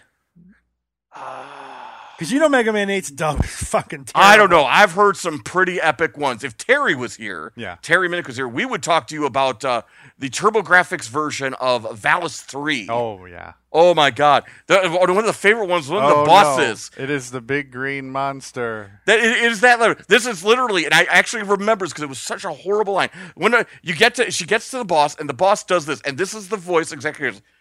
Even the mighty Ramses is taking me for a wimp, having me fight with a girl. It literally sounded just like that. Like some guy just reading off. It's like clearly just grabbed some people in like the hotline, and just hey, read this or something like that. At that point, it was like during the dying days. Oh, we were very just, lazy. Oh, It's so bad. Well, I talked to you about Final Fight for Sega CD. Did we experience that here? Yes, and when you were talking about that too, I remember clearly. Hello, Mike Hagar here. You son of a. Did you stop seeing show him a picture of what the guy looks like? Yeah, it was. Yeah, there is some bad stuff on TurboGrafx, but at the same time, the TurboGrafx also had like the most beautiful 80s classic anime style cutscenes. Mm-hmm. Just beautiful. Oh, if you want to see one of the highlights that I liked, when we were talking about Valis Phantasm Soldier, only came out in Japan, but they have anime cutscenes in there too. But typically, up until that point, it was just the 2-frame animation, beep beep beep beep beep, with the lips there. In Valis Phantasm Soldier, they actually animated the mouth to the words. Oh wow! It was actually really impressive that they did that towards the end. Yeah. So. Speaking of classic anime, we've harped on about that a few times. I've lately been following someone on YouTube who does a lot of anime critiques. And again, I don't want to give free plugs to anybody, but this person's pretty good at what they do. And he brought up like why anime is not perceived to be quote unquote as good as it used to be. And he said an interesting point about it. What he said was people that like to reminisce about the 80s and 90s, they're upset that anime is not what it was back then. He said, and the reason for that is because the people that did those animes, they're not working in the industry anymore. The people that are working in the industry now just have a different style, and it's not a style that they like. Now, I believe that it could fairly be argued that the style that is being done now is easier, faster, and more economic to produce. If you look at anime now, very few anime use light source, shadows on the characters' faces, unless they're bad guys. Yeah. And then it's to show how they're bad guys. But the heroes there's rarely light source for the heroes. All the characters' skin is like pale white and clear. The smiles on their faces are very badly drawn. Their noses are non-existent. Like anime noses have always been a subject of scrutiny, but the interesting point that he brought up was if you like this old art style, those guys aren't doing it anymore. Yeah. And I thought that's a pretty valid criticism. That's a pretty fair thing to say that those guys aren't doing anymore. That's why it doesn't look like that anymore. Well, I've ironically got a little bit of that too. Having grown up, I was a Doctor Who fan, classic series Doctor Who fan, since I was like 3rd grade. Yeah. So for me, like even the new series has a lot of changes. Oh, sure. So from there, and it's like there's a big part of me that's going like, oh, I long for the days of like I could name several dozen things I would love to have in the classic and the new series, and they do better, in my opinion, do better. Yeah. But like I said, it was a whole new generation that's taken over. In the case of classic series, it's being actually made by fans now, right, right, that grew up in there. So yeah, I mean, in the case of Doctor Who, and they have anime, their own vision. Yeah, yeah. So it's yeah. I think that anime's look now is also an element of it is the production. Yeah. I think animation studios are understaffed and overworked now. They have to produce the artwork more quickly. Korean animation studio. I was with a friend of mine. We were reading up on like some people that were posting up online from the animation studios and like how horrible the conditions are and like how little pay they get and how like it's just a turn house. It's just a grind house almost. So, like as much as we were shitting on modern anime and stuff like that, I do have to I don't want to step it back, but I do want to say that in a way, I almost respect the guys that are doing it now more than the guys that were doing it then because they're working under much less favorable conditions and they're doing it. If there's no money in it, they're doing it for one reason. They're doing it for love. Mm-hmm. And I got to respect that. Yeah. You know, it doesn't mean I have to like the product that they're putting out, but I think the days of me bad-mouthing modern anime and just like shitting all over it, I think those are done. I'm just going to be like the guy that's like, you know what? It's not my cup of tea. Right. I prefer the older stuff. Yeah. You know, because there's a very dedicated group of people. Like people today that are doing it, if they walk away from the industry, it's not like there's another studio they can go to. If they walk away from it, they're not going to improve their situation by going somewhere else. They're getting out of the trade, and that's a bad thing. Right. Yep. Like a lot of the classic animators of my era that have moved on, they have the luxury of doing that. You know, or even Hayao Miyazaki of Studio Ghibli, he can walk away. That dude's a legend. Mm-hmm. He'll be able to do public speaking appearances or whatever he wants to do, and he's going to be taken care of. Right. Not so these modern guys that are just fucking working themselves to the nub to produce stuff, and they're doing it because they love it. We got You know. slaves. They have their own Everybody versions of works. Denny's over there. Everybody work. Yeah, there's like a whole studio of Denny's over there. Yeah. But at least they're allowed to keep their fingers. So, anyway, So I think we derailed a little bit. I think we- Uh, I think yeah, quite a but, few. But you know, that's what anybody who listens know that's what this show is about. It's about derailing conversations. Well, but where we were back to was the night crew on EGM was like Oh, the we're last, now we're down way back. Yeah, but I remember Duckhead was on the night crew for about a week. Mm-hmm. And the reason that happened was Yeah, because that's right. He was on. we changed Danion's screensaver. was that got him banished to the night crew? Yeah. Yep.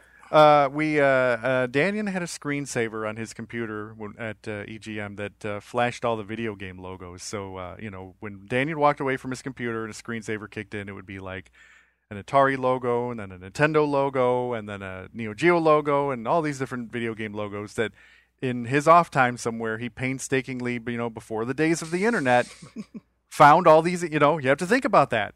Yeah, There we wasn't- didn't have there was- internet. There wasn't. and stuff like He that. didn't do a Google search. He had to find these logos. We had them as artwork from the companies, or he scanned brochures.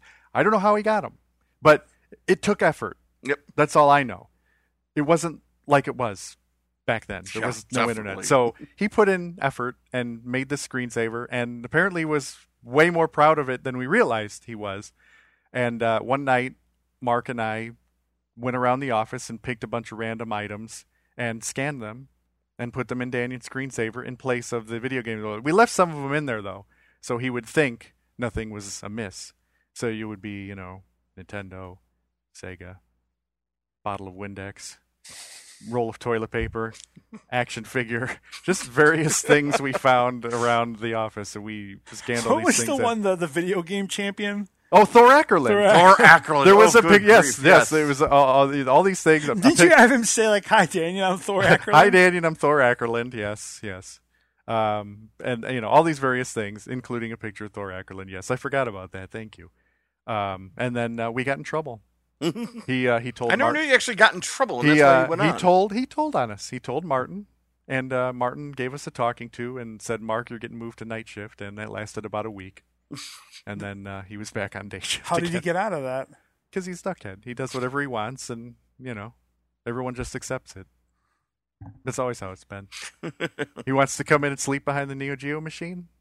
That's what he does. It's like something from like a movie. I'm thinking like EGM the movie, like Yeah. a historical.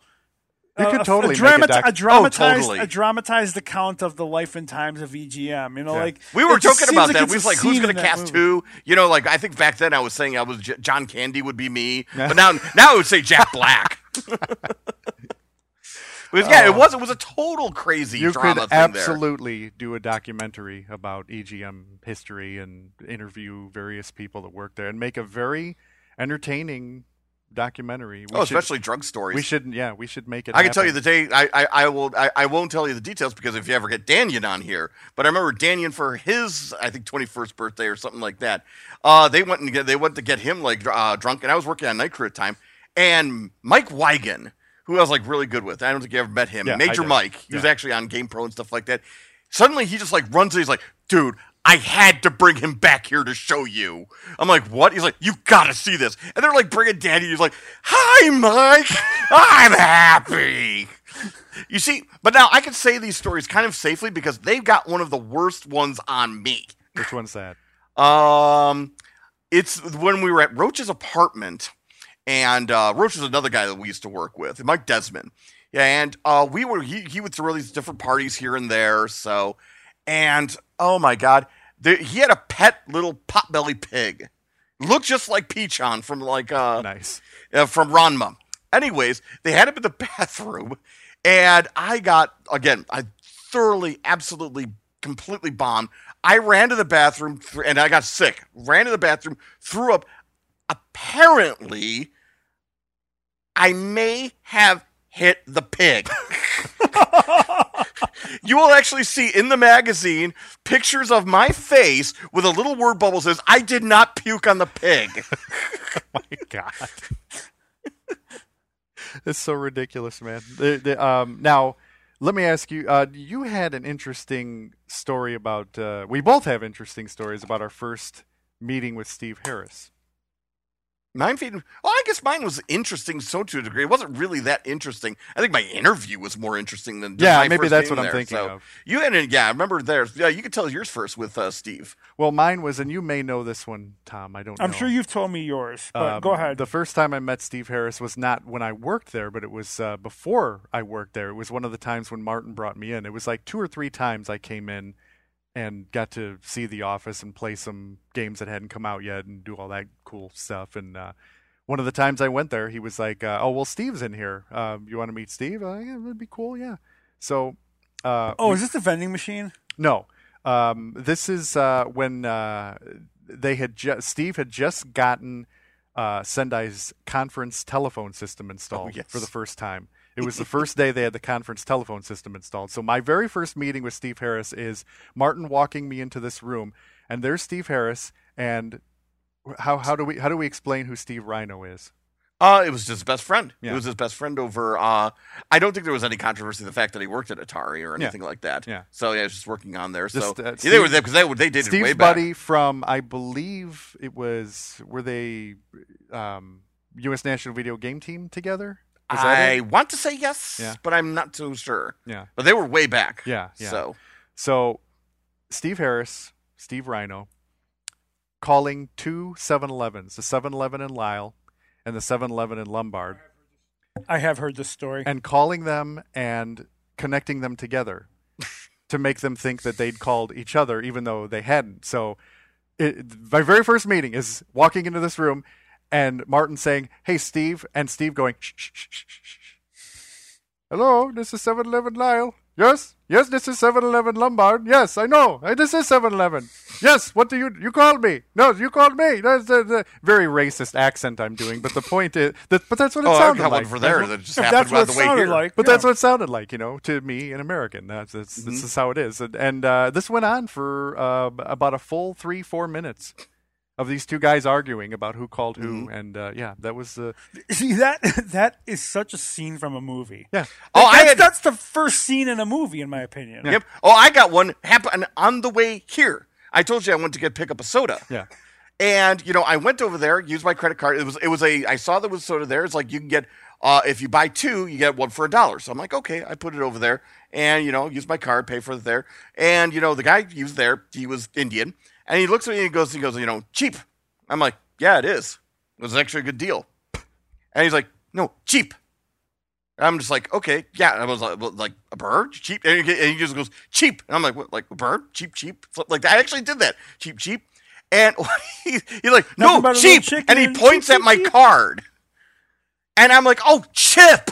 Yeah, actually, I knew exactly where you were going with that because my mother speaks in a heavily accented Greek accent. I have a thick Greek accent, heavily accented Greek accent. You're Greek? Oh yeah, you're gonna find out later. But, I'll film.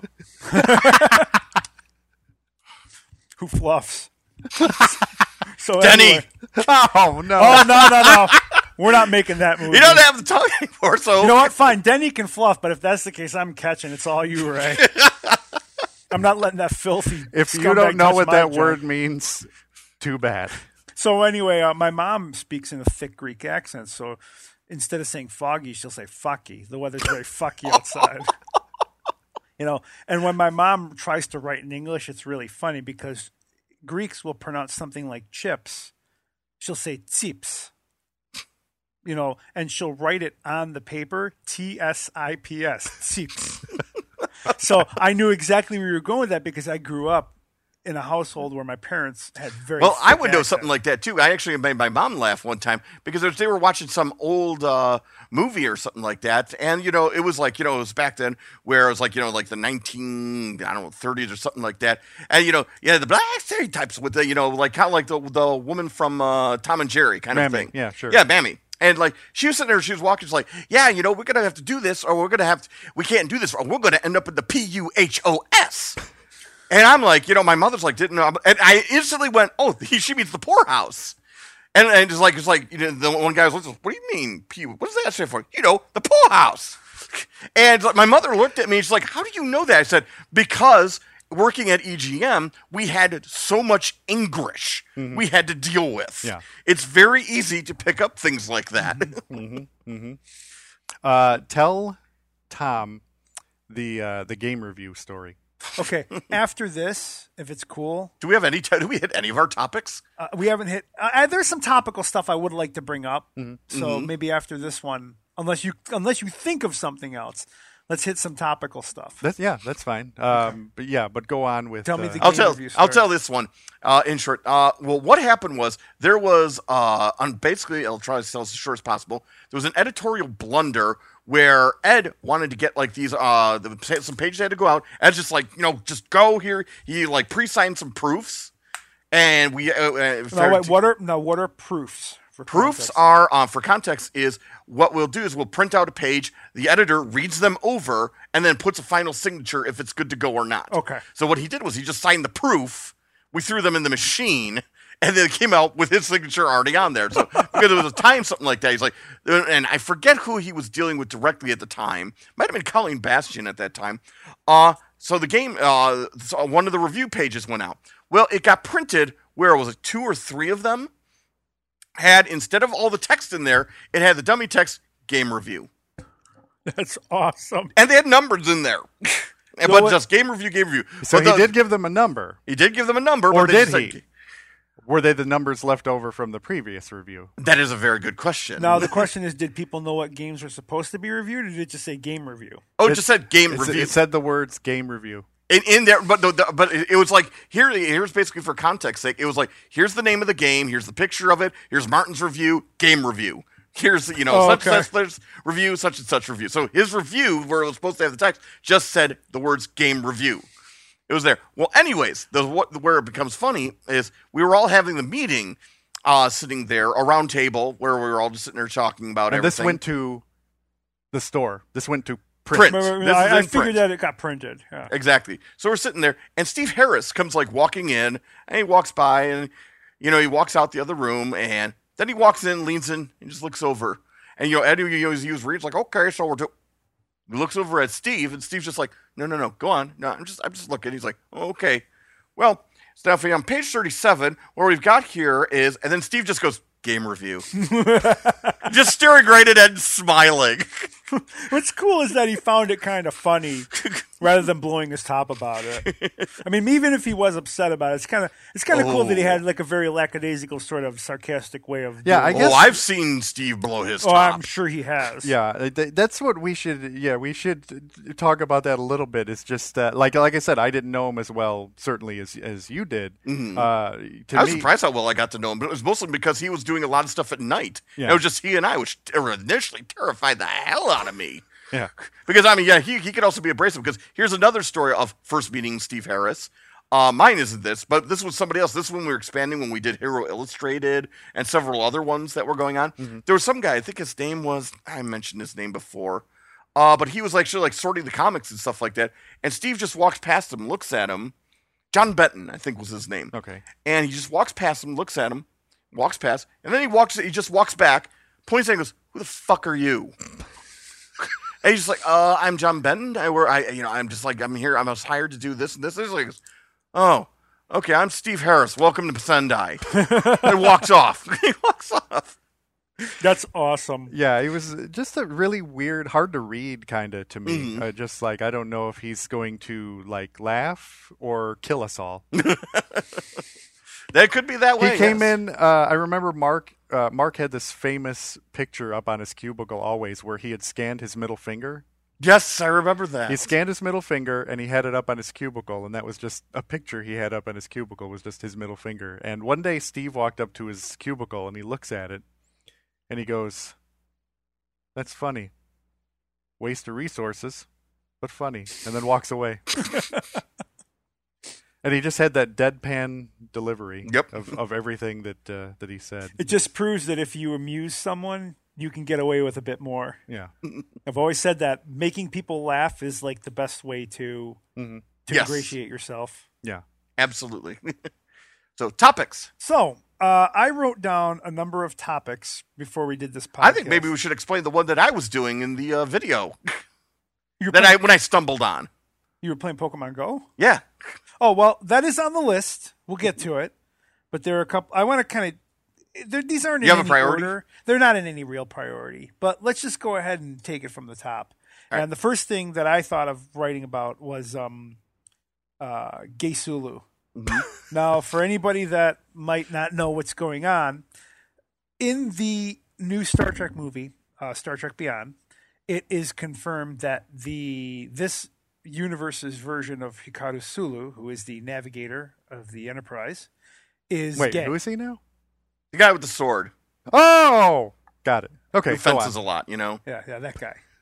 The guy who likes to go, if you remember the old series, he goes, "Oh, bye," a lot. Oh my! So- in John Cho, John Cho is the actor who is now playing Who's Sulu. now playing They Sulu. have confirmed that in the movie, the character is now going to be a gay character. the character is now going to be a gay character, Sure. and it's not anything that's a pervasive element of the movie.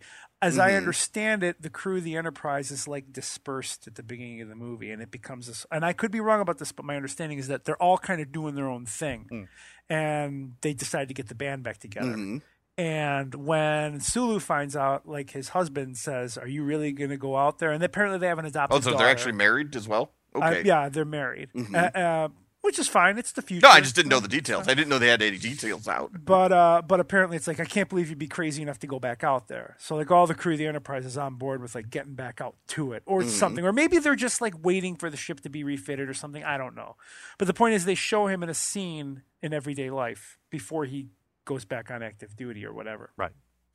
Now the kerfuffle about this is that George Takei has come out in opposition to this maneuver, stating there are two reasons for it. Number one reason is that he says that in his many conversations with Gene Roddenberry, Roddenberry had stated and conversed with George Takei, and they had both agreed Hikaru Sulu, the character, is straight. It's a conversation they had back in the 60s Right. when they were making the This show. is his original vision. That was his original vision. And not to say that Roddenberry wouldn't have included a gay character, because Star Trek was already challenging a lot of... And I very- think yeah. I think in that at that particular time, It would have was been- like I'm already getting away with a lot of Yeah. crap. Back and at that time, it was the whole kiss between interracial kiss. Yeah. That was considered that was controversial. that was that was a huge. big deal. But I think Roddenberry would have done it if he could have. Right. Yeah, but today. The point is, he didn't. Yeah, if he was doing it today, he would have done it. That's fine, and no problem. But he ain't. But he didn't do it, and the character is not gay. Now, whether or not you agree with that social stance is one thing, but the point is both Roddenberry and Takei have stated that their conversations indicate that the character was not gay. Yeah. And the other, and Takei objects to making Sulu gay on the grounds of that, but also apparently one of the things that came out was that they were doing it as a tribute To him. to George Takei, and George Takei says, "I don't want that tribute. I want the character to remain true Yeah. to his creative roots." Yeah. And he said that he felt that making Sulu gay is tokenistic. And he said, if you're just going to include it in there, don't bother doing it.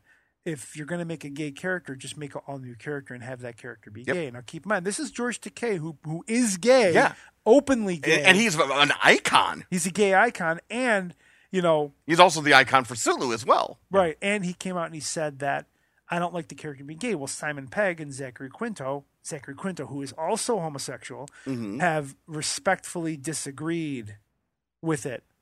And I would like to know what you guys think of it. What do you guys think of? What do you guys think of them making this change? I can to sum Sulu? this up real easy for me.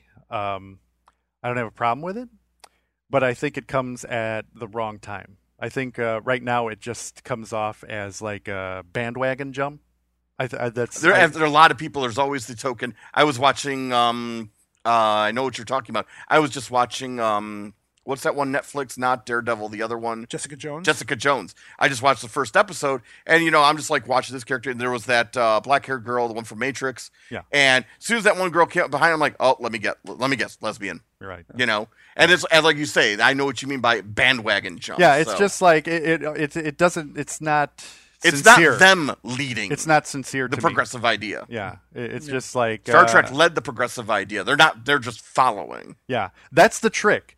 It's Star Trek. Mm-hmm. That's why I'm like, this is a thing that Star Trek does. They're always like, acceptance and pushing these issues and things like that. That's fine because it's Star Trek. But doing this right now, even though it's Star Trek, to me, I just feel like it's a bandwagon jump. But I don't have a problem with it. It's fine. Sulu's gay. There's a scene with Sulu and his husband. Who gives a shit? I'll tell you my version. When I first read it, I just heard that they're making Sulu gay. I'm like, I initially thought that's actually a clever idea because again, Sulu, George Takei is a Takei. I always do that. Takei, and he will correct you. Yes, I've heard about because that. I've heard him actually say it rhymes with gay. I've actually heard him say that. Now that is the easiest way to remember. Well, Thank you. He appeared frequently on Howard Stern a number of years back, and I think he actually was a guest voice for Stern, and like George Takei rhymes with gay. So that's how I know. Right.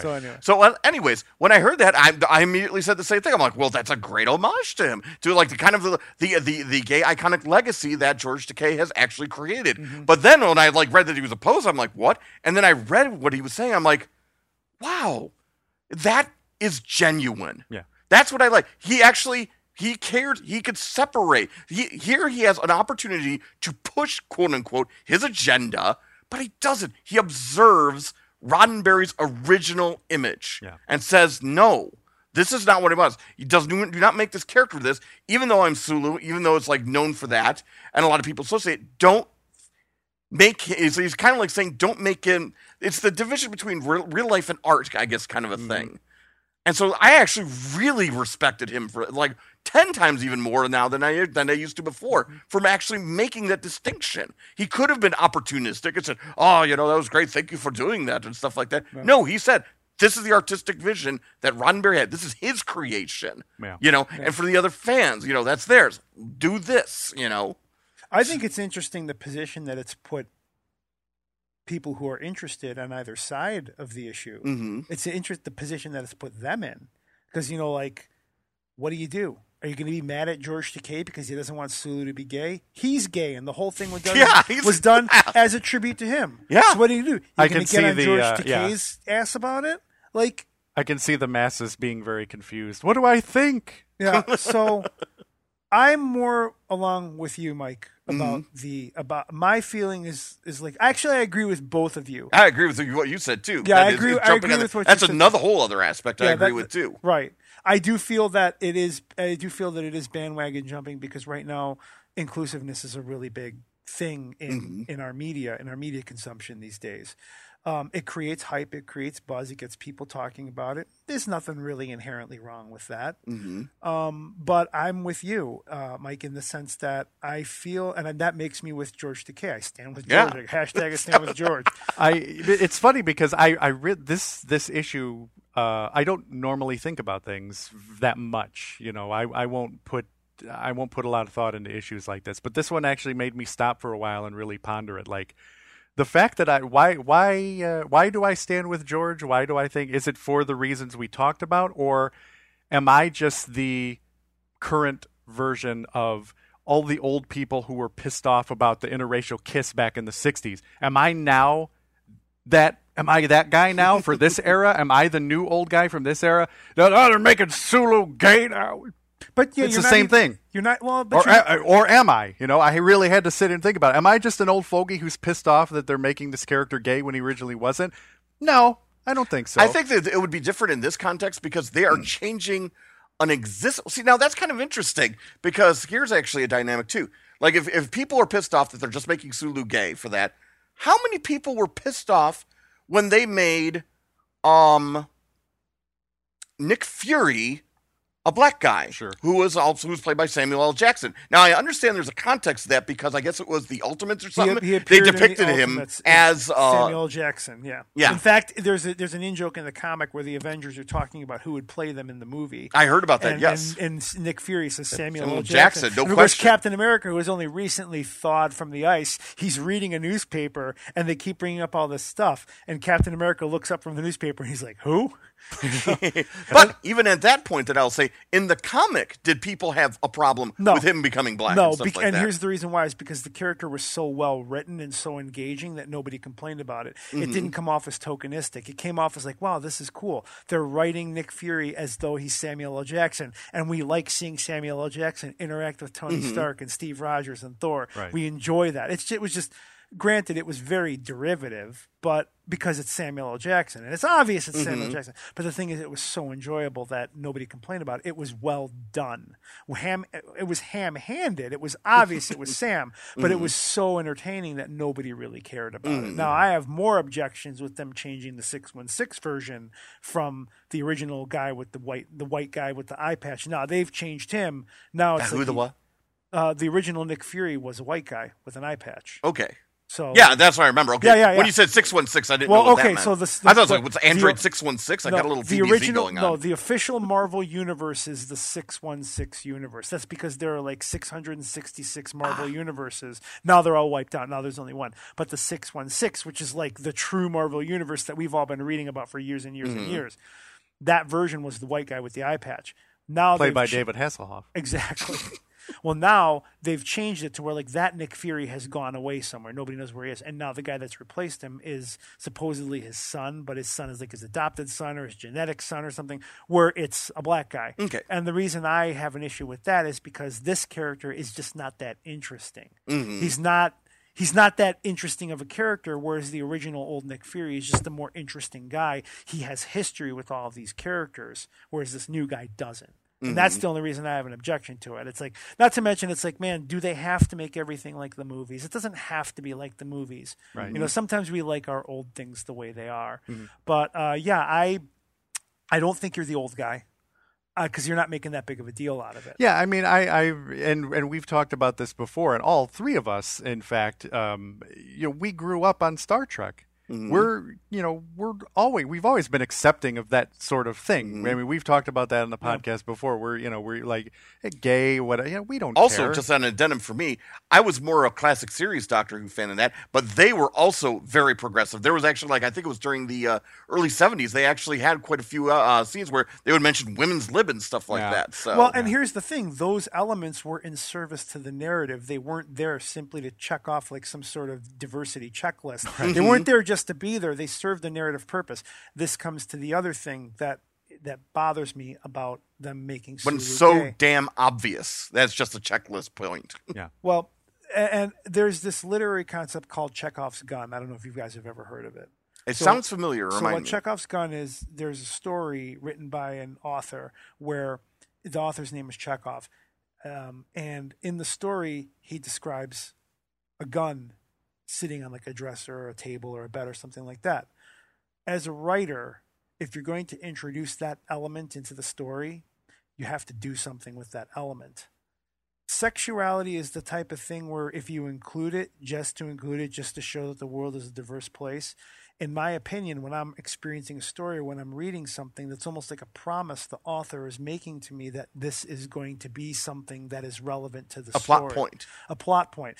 This is fiction. This is not the real world. It doesn't have to be representative of the real world. But if you're going to introduce these elements into the scope of your narrative, you're expecting some sort of a thing to happen because of it. In Game of Thrones, for example, homosexuality becomes an issue in the story when you find out that one of the characters had a homosexual relationship with one of the pretenders to the throne. Well, later on, the religion of the city, the religion of the country, which opposes homosexuality. It's a backwards religion, and the writing illustrates that. But it's a feudal, it's a fictional version of a feudal world, and Yes. in a feudal world, homosexuality was considered a sin. Well, that character ends up suffering later when that church gets a hold of him because of his homosexuality. Therefore, It makes it a plot purpose. it's a plot point. There's a narrative purpose to the character's homosexuality, whereas just throwing it in to throw it in, it feels ham-handed and unnecessary. Yeah, we watch The Flash, and in The Flash, you watch it? I watched Flash, yes. Okay. I've only seen season 1, though, but go ahead. It's not going to spoil anything, except for the fact that they work at Barry's. He's a CSI. He works at the police station. Yep. The chief of police. Oh, yes. The chief of police. is gay. Has a husband. And it's just like there'll be like throwaway lines in episodes like, oh, my husband's gonna, I got to get home. My husband this or my husband that. And it's just like, it comes off as just so ham-fisted. And we laugh. Like me and my wife laughed out loud when the guy said like, did he just say that? It just comes off as comical. It's silly. And it's like somebody actually said to me, I told this story to somebody who said, gay people exist, man. That's not what it's about, sir. Mm-hmm. It's just about, this has nothing to do with the show. It's like you said, the gun, it's perfect. If you're going to introduce it, do something with it. Yeah. But they don't. It's just in there because of checklist. That's why I'm laughing at it. It's not that gay people exist. I know that. It has nothing to do with that. It's just silly. Now, well, something that we're just not used to actually seeing there too. So yeah, but it's fine if you put it in there and then do something with it. Like, we wouldn't have laughed. It's hard for me to say on that one simply because like, let's just say they just swapped out with a wife. I mean, it's still the same point. What's the point of bringing up a wife then? Yeah, but you don't.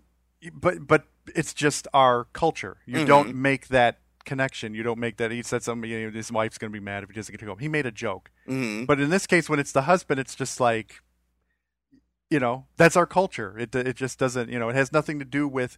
I know that, but they're just not doing anything with the story. It has nothing to do with, look, gay people exist, man. Yeah. Well, I'll tell you why it was jarring for me with that guy is because he did not seem absolutely homosexual at all to me. Right. He seemed there, which could be really bad on me saying that. Right. Because that's almost like saying there's like, is there a way that they act? No. So me and my wife laughing at that joke, or it wasn't a joke. We turned it into a joke. Are we old fogies who are just stuck in this backwards time? Scale that back, though. Neither of you guys should really feel bad about your reaction to that, and here's why. It's like you said, it's a cultural perception, okay? You are a product of our society, and our society is a society that is growing and changing. Its perceptions are ever expanding. So for you to have that token. So for you to have that reaction about that, it isn't a bad thing, and it's nothing to feel guilty about. It's simply something that, the culture that you're a part of is just, that is not something that you're used to. So for you to even notice that, there's nothing wrong with that at all. Now, of course, for that guy to say gay people are a thing that exists, it's like, I get that point. But you're not saying that they don't exist. You're just like, well, that's kind of like jarring. Well, it just, you can tell. It doesn't belong, I don't think. There's a phrase that Stephen King once had.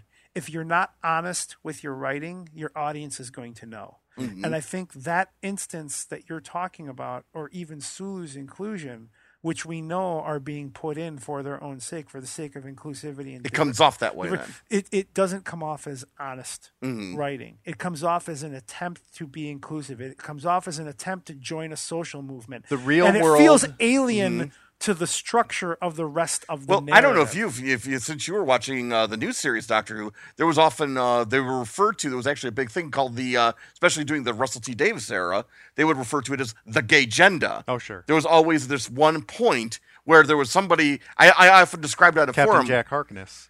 Well, Captain Jack Harkness is one of them, but at least they made him a character with that. They would just have like one scene where they would be like talking, like you were saying. There was this one girl that she's like sitting there, it's in the future. And there's like these two old ladies sitting there, and they're like in the car, and they're like, they've been together forever. It's like, he's like, oh, so, what are your, like, what you and your friend? We're not friends. Oh, no, she's not just my sister. We're married. I was like, what was the point of that? Right. It had nothing to do with the point there, but they're correct things like that. They would have a point like that. And I was trying to explain to somebody that's like, oh, well, the gay gender, that's, you're just trying to be like homophobic. Well, no, you got to understand, for people of a certain generation, that's new to us, and that's like, of course, we're trying to accept and like learn this, but that almost seems like pandering. It's like, take that out and put in a can of Dr. Pepper. The next scene, have a billboard with a Dr. Pepper in the corner. And then have the next scene, have the doctor drinking a Dr. Pepper Yeah. in that scene. Everybody, well, what's with the Dr. Pepper agenda? Yeah. That's why it comes up very noticeable. Yeah. Yeah, and that goes back to the honesty thing. Mm-hmm. Like if we are in a certain culture, and I think forcing the issue is not the way to gain acceptance Mm-hmm. about it. Forcing that issue is not the way to do it. The example that I always like to bring up is the romance between Han Solo and Princess Leia. It's the only romance in Star Wars. You think there might be something between Luke and Leia, but obviously she falls for Han, and all of that's before you find out that they're brother and sister, which is something I don't understand why people troll that anyway, because they didn't know. Well, it's funny. I guess it's funny, but like to troll it and be like, "Oh, Luke and Leia." are so should I have gross. hit the spoiler alert for that? Statute of limitations, motherfuckers? All right. So anyway, that Spoiler alert, romance- Jabba is Han's father. Wow. That romance is something that is pertinent to the plot. It's important to the storyline of the characters. That's why it's in there. You don't know anything about Luke's sexuality. You don't know anything about Obi-Wan's sexuality. You know Anakin's sexuality because you have to know it because he has kids. Like in the prequel trilogy, Anakin and Padme have a relationship because George Lucas is an unimaginative Such a writer. well-written romantic Yeah, era. oh yeah, I know. But because there has to be a Creepy reason why sex the looks. there has to be a reason why the kids are Friends born, right? friends of mine, we always make fun of that. Yeah. There has to be a reason why the kids are born, though, right? Right. You know, Exactly. so that's it. But the point is, I like the King and Kodos idea, just like Anakin with a gun. Hits the stomach and that's it. the sexuality of those characters is pertinent to the story, therefore it's included. But you don't know what Luke's sexual. Well, you presume he likes women because he kisses Leia. Okay, you could presume that. But the point is, if you take that scene out, which is just a comic beat, really. Yeah. It's just a comic beat. If you take that scene out, Well, They could- actually, the thing is, it actually was a plot relevant thing because it was to show the tension between Leia and Han. Actually, that is true. That she did it just to fucking piss Han off. yeah, But like, think about this: a writer could have written something else to exploit that same tension. If you modify that scene and you don't have that kiss, and you don't need to know Luke's sexuality because it's not important to the story. Luke's journey is not a journey of sexual discovery and relationship. Luke's journey is the path of the Jedi. That's his story. That's the narrative we're invested in. Nothing else needs to be talked about or focused on. It's a 2-hour movie. Now, if it was a TV series and like Clone Wars and you had a bunch of episodes to tell that story, sure, you might want to delve into that territory a little bit. It fleshes out the character, it makes them a bit more developed, lets you understand more about who they are and where they're coming from. But then in a half-hour TV show like Clone Wars, that becomes the point of that episode. It becomes a very strong subplot of that episode. Like Obi-Wan and Satine in Clone Wars, their relationship is one where at one point you kind of have the feeling that they cared for each other, but obviously their life passed. She became a politician. He became a Jedi. It wasn't going to happen, but those become elements that layer the characters. But in a 2-hour movie, there's just no time for that. You have to focus on what the important things are. So likewise, in The Flash, planting the seeds that the police chief or whatever is a homosexual. If you're not going to go anywhere and do anything with it, it just comes off as very forced. But now here I have a question. I remember many of us, and there's still probably people even today that do this. They felt that way with the quote unquote token black person. You know, is this us doing that today? What would be the difference? You know what? I think that there's some credibility to the criticism of the token black character. I think that there's some legit criticism. If you include a character simply because you wish to have a black presence in your movie, that's a bad idea. But did it culturally down the road You're saying did that plant the plant the to seeds where we're normalize used to it now? I don't necessarily know that that's the case. Here's what I think. I think that talent is what makes you colorblind. If the actor is cast and they pull off a convincing performance, you don't really care. But if that person is inserted into that movie and the only reason that they're in that movie or the only reason they're in that story is to show diversity and they don't bring anything else to the table, then it becomes noticeably token. I see. When you were talking about that in the podcast, I was thinking the difference between like Samuel L. Jackson as Nick Fury versus Samuel L. Jackson as Mace Windu. You can almost see it in there. Yeah, I agree with that. Though I will say this for Samuel L. Jackson. he desperately wanted to be in Star Wars. I don't blame him. Who doesn't? He begged Lucas to be in Star Wars. Originally, he said he just wanted to appear as a stormtrooper, which is what, ironically, Daniel Craig ended up doing. Right. But he begged to be in Star Wars. And George Lucas, ever the businessman, at least in my opinion, ever the businessman, I agree with what Plinkett said. I believe that he cast Samuel L. Jackson in a prominent role because he wanted to get black audiences to go see Star Wars. You know? But now, here's the difference between casting Mace Windu, Samuel L. Jackson's Mace Windu, versus, say, Billy D. Williams as Lando Calrissian. Was that technically the same intention? You know what? I think it was, but To a degree. to a degree, I think Not- it was. not as I think much. it's because, at least with Billy D. Williams, they wrote the character. Right. He was a guy that knew Han from his past, so you kind of figure maybe he was a little kind of a suave guy, a shady guy, you know, Yeah. like somebody And that's that what could, Billy D. Williams could pull off. right, exactly. Well, and the thing is, when Billy D. Williams shows up, he's so charming, you immediately don't care anymore. Like, he's so charming, and he becomes an integral part of the story. He fucks over Han. He feels terrible about it. He joins the group. Like, he kind of transcends the token casting of the character, where Samuel L. Jackson is unable to transcend that, but not due to any fault of his own, because we know he's an accomplished actor. Yes. And he did it with Nick Fury in The Avengers. Not only did he play Nick Fury, he played Nick Fury in a convincing role. And other movies, Well, that's too. because he brought a little. Samuel L. Jackson is one of those actors who brings a little of himself Right. into the role, or that type that he plays. He Right. brings a little of himself. He's- With Mace Windu, you couldn't really do that because No. he's like stoic monk. Well, he's stoic, and he's a bad cast for a Jedi. Yeah, when it's a because- bad casting choice, that shines a spotlight Yeah, on I'll agree. Exactly, tokenism. because Jedi are supposed to control their emotion, and Samuel Jackson's greatest strength is his ability to emote on the screen. Me and my wife went and saw Tarzan. Loved it. We absolutely loved it. Samuel L. Jackson is the sidekick character in that movie. Is he? Yeah. But that movie is so rife with cultural exploration that it doesn't stick out. But the difference, it's a post-Civil War movie. Like, he left America after the Civil War, and he actually talks about his experiences fighting for the Union in the Civil War and stuff like that. And it's a very interesting movie and a very interesting character.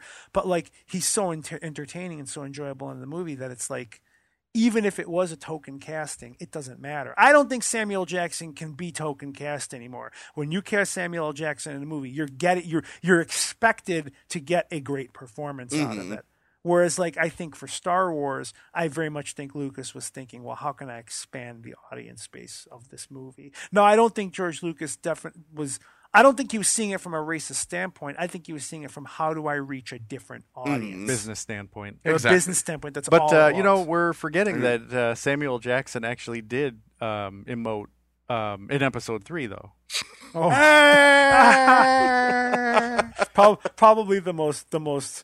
Probably the Oh, come on. wimpiest A death. Sith Lord doesn't count? Yeah, well, a Sith Lord walk. Yeah. Like, you know, Well, I think you called it too because or was it Plinkett that called it with like it'll just fall off the green screen or something like that? We, just Yeah. we would have ran, but we ran out of green screen.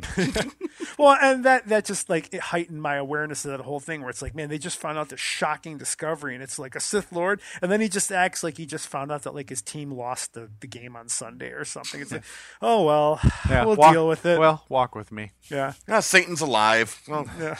Let's walk. we'll have to deal with that. So we all agree that making Sulu gay is not a bad thing in and of itself, but It's more pandering.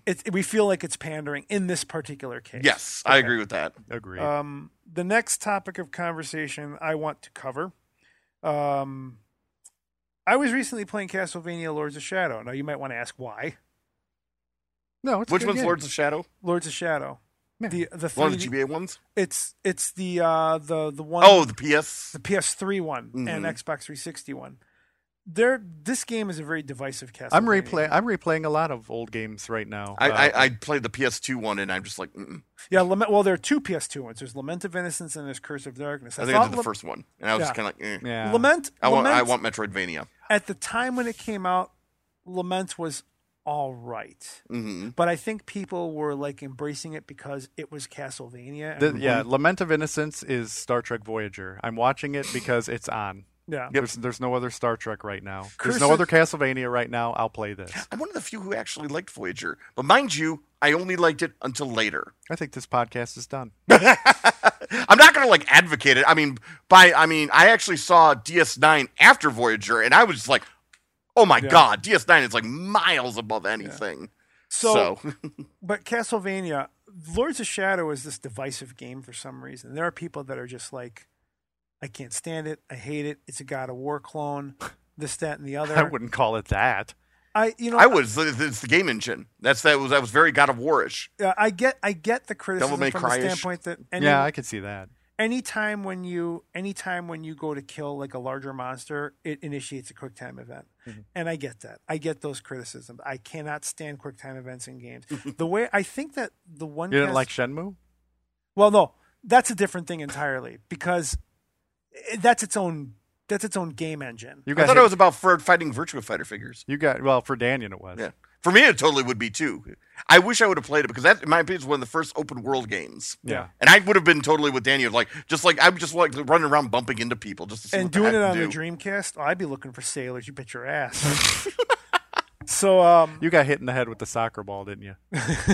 Now, I didn't play Shenmue, so can you please explain to me the context of looking for sailors? Because I'm picturing something else in my head when you describe it that way. He's looking for sailors because they will lead him to the bad guy that he's trying to find. Yeah. His father was murdered by this fella, and by finding he went in a boat somewhere, I believe. To China. And then so if I find the sailors, I'll find the boat he was on, and so Yeah. there are scenes in that game where you're walking around town going, "Have you seen any sailors around?" Although we've only ever played the game in Japanese with English subtitles because we've played the PAL version, which I own for Dreamcast.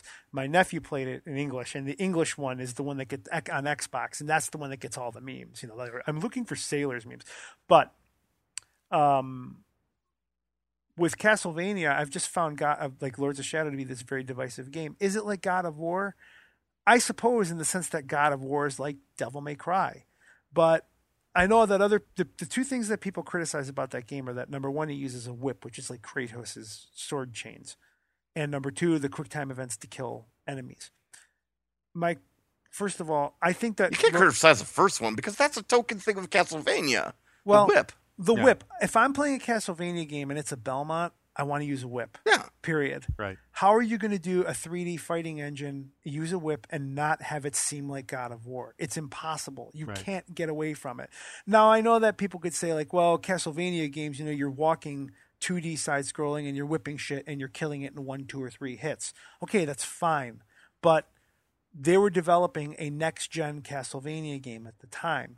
You can't make a next-gen Castlevania game and have it be just walking in a straight line and whipping people. Yeah. That's not a next-gen game. It wouldn't sound fun to me doing that, especially how next-gen games are, especially with the 3D engines. So. Right, exactly. If you're going to make a Castlevania game with the 3D engine, Lords of Shadow succeeded far beyond what I expected it to. My problems with the game are that I think it's paced very poorly and that there's nothing that happens in it that's very interesting. Yeah. Until the end when you fight Satan, which is a fight that comes out of nowhere, and that's partly why I love it. Right. You know? Yeah, it's I remember feeling like there's not enough enemies in the game. Like there were points when I would just be walking around. Yeah. I'm like Castlevania is like there's zombies. and That's the Yeah, thing. for me, the environments, there was too many repeated corridors. That was Right. another thing I Right. didn't like either. Right. But to Ray's point, the constant frenetic pace was driven not only by the difficult platforming, but by the frequency with which enemies attacked you, and you don't get that now in a 3D fighting game like Devil May Cry or God of War, where like the whole bread and butter of it is beating down the opponents. It's not going to be very interesting if all of your opponents die in 2 or 3 hits. Yes. Because then you're just going to have waves of enemies coming, and they're going to be super easy to kill. So the enemies Then have it's to be Dynasty Warriors. right, exactly, with less enemies, and that's boring too. Dynasty Warriors with a fuck ton of enemies is fine, because that game is all about stroking your ego and just killing as many people as you can. And that's fun. I heard that they're making the latest one is based on some like weird anime property Yeah, that's out there. something that's not that many people know about. Some guy with a rusty sword. I don't know. Yeah, man, fuck you, Rusty Sword. Yeah. Speaking of which, for Opera Rainfall, I'm doing the interview for that. I'm interviewing Koei Tecmo for that game. Who are you interviewing? the English localizers. Oh, cool. So I've already written up like 20 questions. I hate to for be a him. noob in this, but which anime are we talking about? Berserk, Oh, okay, that's Which right. is- I did read about that. which is my favorite thing ever. It's been I saw it centuries ago, and I barely remember it. it's just my favorite. Like people have asked me if you could only have one nerd thing and you had to sacrifice. If everything else had to be wiped off the planet, you can only keep one thing. What would it be? I say Berserk. They're like, really, over Star Wars? I'm like, not even a question. Over Gundam. So that's a little tougher, but yes, I would sacrifice Gundam for Berserk. I love it that much. Yeah, I think we figured that out last one of the more recent. Like, what's it say? Like for me, it was Dragon Ball. For Yeah. you, it was Berserk. Yeah. So What would yours be? Oh, my geek thing? Does it have to be anime? it could be No, anything. Yeah, it could Oh, be anything. classic series Doctor Who. Okay. Okay.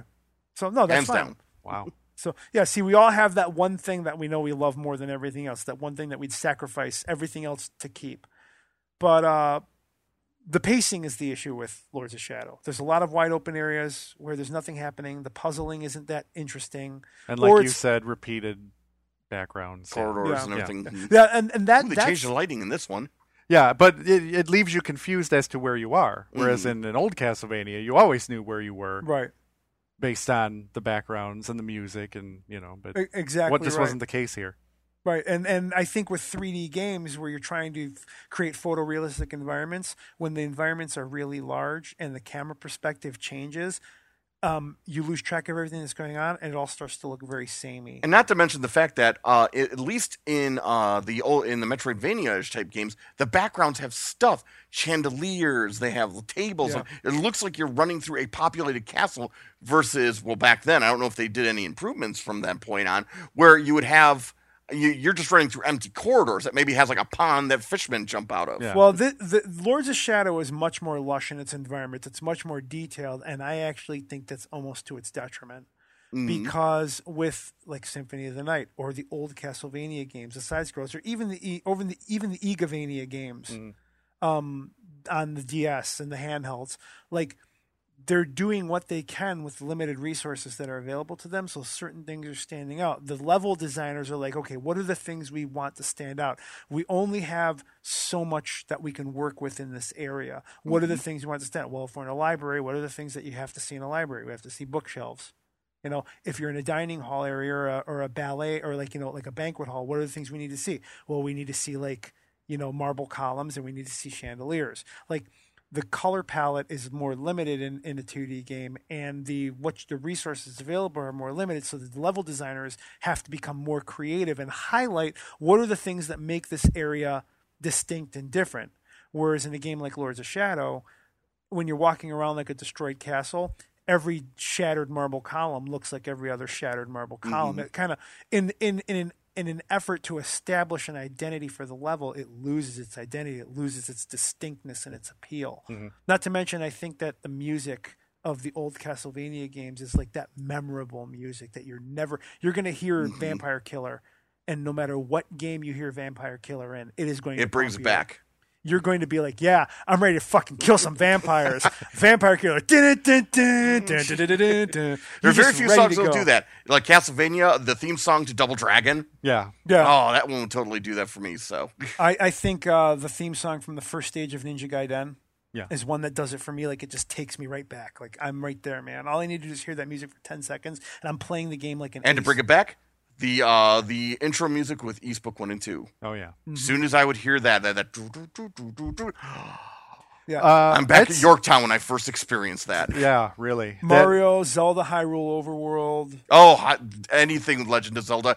That's one of the things I loved about Smash Brothers when I was just hearing the remixes of those music. When you get to like Brinstar or something like that, and you know, dun, dun, dun, dun, dun, dun, dun, dun. I'm just like, oh my god, Yeah. in the same tonality. Nobody remasters. Nobody does arrangements of their music like Nintendo. They're like They do great. them and Square Enix, in my opinion, are like 1 and 1A for arrangements of their music. I would say that there are some that can't be. We're talking about East. Can you imagine somebody remastering that music? Like that music can't be can't. done. No, the whole sound. Well, first That- off, it was already done orchestrated, and there was really no rhythm to it. Yeah. It was very distinctive. These couple instruments, it was the That bass track sound. of That in the background. sound. I've and- never heard that sound in any game. Like, think about that. That just the way that music. Well, there were three sounds. distinct sounds. There was the bum. There was the bass in the background. There was the.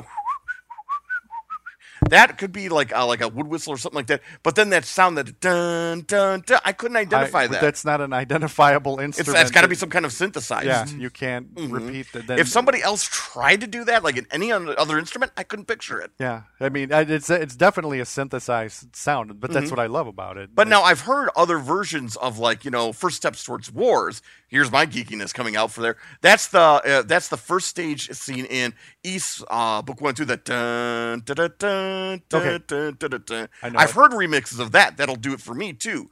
But but I could never picture the first one. Yeah, not that opening. Not the opening, and then Alan Oppenheimer on top of that. You need Alan Oppenheimer, otherwise it all falls apart. Exactly. So that's one you couldn't remaster, but. Yeah, the Smash Brothers, Nintendo in general, they're pretty good at. Konami's good at that too. Yeah, I think. When they remade the Donkey Kong rap, that was rapturous to me. I think that when you're with talking this coconut gun, it fires in spurts. I think when you're talking about new arrangements and modernized arrangements of existing music, I think Castlevania is like the one to me that like every time they redo it, that's why I say Konami in general, because I'm very familiar with the Gradius series, and they do that in the Gradius series too, and then that carries into Paradius. One shout out I do want to do is OC Remix. They have this trilogy of Castlevania albums called Vampire Visions. You need to get it. Okay. I actually was very pleased with some of the stuff that OC Remix did. I haven't heard that name in forever. Yeah, but I was listening to like some Silent Hill stuff they did. That was amazing. Yeah. Go if you like the Symphony of the Night soundtrack with its hard driving guitar beats and stuff like that. You're gonna love Vampire Visions. It's like Lords of Thunder. Castlevania done by the Lords of Thunder people. Oh, jeez. Yeah. It's fucking amazing. That's good. Now, there is some chiptune stuff in there, and that's the weird thing. When I'm listening to all this, this hard rock music, and then I hear, a chiptune mixed into the album, I get it. It's a tribute album, but it just feels out of place. It's like, man, get me back to the guitars. Yeah, really. I don't want to shit on the arrangement. It's an arrangement. I couldn't do it. I actually had two Japanese arrangements that were Castlevania-based, and they Dracula were all... Battle. Say what? Dracula Battle? I think that might have been Dracula Battle and Dracula Battle 2 are both just all. It was all electric. All electric guitar. Yes. It's Dracula Battle. To me, that series lends itself very well to that sound. Yeah.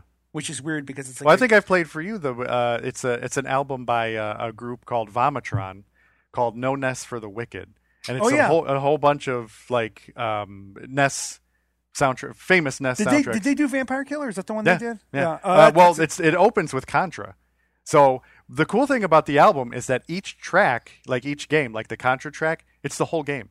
Oh, so they just take transition. They'll play a minute and then they'll transition to the next level and they'll transition to the next level. So each track of the album, if it's 12 tracks on the album, it's really 100 tracks because he does the whole game and it's one guy. That's what's crazy about Vomitron. It's one freaking guy, plays every single instrument and then just mixes it. And you got to have mad respect for that guy, and you've got to buy that album if you like that music. Please don't steal music if you like it and it's one guy doing it. Yeah, really. Those two conditions you have to buy it, man. Yeah. Agreed. Pay your respect. Yeah, I snatched that one up on iTunes and I was like, I must have this. I mean, press X and pay your respects for Christ's sake. Yeah, normally they're very, very cheap. But if you are, this is one of the things I did. There was one time that I was really disgustingly strapped for cash. And at a time where I couldn't do anything, I had to watch every penny, and I couldn't do it. So one of the things I did to justify borrowing things on the internet was I decided if I can't pay them, I will get them customers. And I started promoting that. And I would make certain that I would actually tell a number of people what I can do. So because if I can get them 2 customers, that makes up for what I can do. Right. Yeah. I remember the story about the guy that went to one of the shows and met the guys that created Shovel Knight, and he gave them a $20 bill, and he's like, "I pirated your game, and I'm sorry. Here's $20." And that's great. I remember a friend of mine one time offered me Shovel Knight. He's like, "I bought it off of GOG, and there's no DRM. You want it?" And I'm like, I really want to pay for this game, and I don't have time to play it right now, and I really want to pay for this game. And of course, years later, I ended up buying the Wii U version. Yeah. So one thing I do want to bring up about Lords of Shadow, despite all its pacing issues, I've often maintained that the storyline for Lords of Shadow is the best version of the Castlevania storyline. because it keeps the focus on the Belmonts, Right. which I think are the interesting family. Of course, Right. if you don't know about Lords of Shadow, at the end of Lords of Shadow, Gabriel Belmont becomes Dracula. He rebels against God and becomes Dracula. And the reason for that is because it's partly because he feels as though God betrayed him by not telling him everything he needed to know. And the other reason is because he actually absorbs the power of the Lords of Shadow as he goes through the game and defeats them, which is, of course, is a later Castlevania game staple. It's a Mega Man thing. Like, you absorb the power of the enemies that you defeat. Metroid does it. Mm-hmm. I don't know if Metroid does that, but like you get powers as you go through the game. Yeah, you find them. Right. in Yeah, Metroid. But the really cool thing about the Lords of Shadow storyline is that Gabriel is on a quest to defeat the Lords of Shadow because they are the reason why the world is all fucked up. Well, what he comes to discover is that the Lords of Shadow are the darker halves of the 3 original knights who established the order that he belongs to. And what happened is they wanted to ascend to heaven to be seated at the right hand of the Father. They wanted to be by God. So when they ascended into the heaven, they could not take their impurities with them. So their impurities are what remained behind on this world. Those impurities became darker versions of them. Thus they became the Lords of Shadow. So as Gabriel, but the thing is, if Gabriel kills one of the Lords of Shadow, he also kills the angelic version that went up to heaven because they're still tied to each other. And Gabriel's like, I don't believe you. So I'm going to kill you. So he kills them all, and he finds out that, yes, in fact, it is true. So at the end, he rebels against God, and with all this dark power he's absorbed, he becomes Dracula. He becomes the enemy of God, which of course is very much like the Coppola movie, where it's like, he renounces God and becomes his enemy and all that. Right. I think that's a really cool story, but it gets even better. He didn't know that before he left his wife Marie to go on his mission, one of his missions, she was pregnant. He was gone for over a year, and some other knights from the Order went to her and told her, we've shown you the future, we've shown you what he's going to become. You can't let him take your son. You have to give us Trevor. You have to let us take care of Trevor. So of course she does so, and she never tells him about it, which is another thing that pisses him off, because the Order serves God, and it's like, you let them take our son away from us. But he doesn't know about it until Trevor one day grows up and goes to Castle Dracula to kill Dracula. Well, of course, in the game, you beat Dracula, but then it cuts to a cinema where Dracula turns the tables and kills Trevor. And only when he kills Trevor does Trevor tell him, the last laugh is mine because you just killed your own son. So the pain that you're going to feel is a result of your oversight. And may you remember this forever and let it temper your action. Well, Dracula's like, no, I'm not going to let them kill my son. And he turns him and makes him drink his blood. And then he puts him in a coffin. And many years later, he comes back as Alucard. And he says, I refuse to be like you, Father. I'm going to be your antithesis. I'm going to be your opposite. I'm no longer Trevor Belmont. I'm Alucard. Oh, that's an interesting way. Before Trevor went off to kill Dracula, he had a son too, named Simon. And Dracula's forces kill everyone. And Simon is raised by these mountain people. So Simon's this like rugged barbarian. Yeah, I've seen like old pieces of artwork with him where he's wearing like the loincloth rather than like the medieval looking clothes that you see some of the Belmonts wearing. He's in like a very loincloth and like no shirt. He's got like this breastplate that's like a monster's face or something like that. It's really cool. He's like this rugged barbarian. So in the scope of the game, Simon goes to kill Dracula and he can't do it alone. So then Alucard jumps in, and father and son combine together to defeat Dracula. But of course, you can't kill Dracula permanently. Right. So doesn't this contradict Castlevania 3 by any chance? Well, by the way, here's the thing: is Lords of Shadow is its own storyline. Okay. It's loosely based on. It's spiritually Castlevania, but it's not part of the Castlevania. The Konami Castlevania. It's kind of like the Battlestar Galactica new series versus the old. Yes, it's its own thing. It's a reboot. Okay. But what I like about that is it keeps the storyline within the Belmont family, which is to me what it's always been about. Belmont versus Dracula. Well, now Lords of Shadow has a really cool reason for it being Belmont versus Dracula. Right. Because Gabriel is like the father of the Belmont clan. And it's like, it's not just killing a monster. It's cleaning up the bloodline and erasing the stain of evil. That, to me, is a much more interesting storyline than what they do in the classic Castlevania games, which has a fine storyline for what it is. But I think that the Lords of Shadow storyline is just vastly superior. It's more intricate, it's more interesting, and spiritually it keeps it in the Belmont family. And I think that's very cool. Yeah. So this is going to be the end of this episode because we talked so long that we got to split this into multiple episodes. So this will be the end of part 1.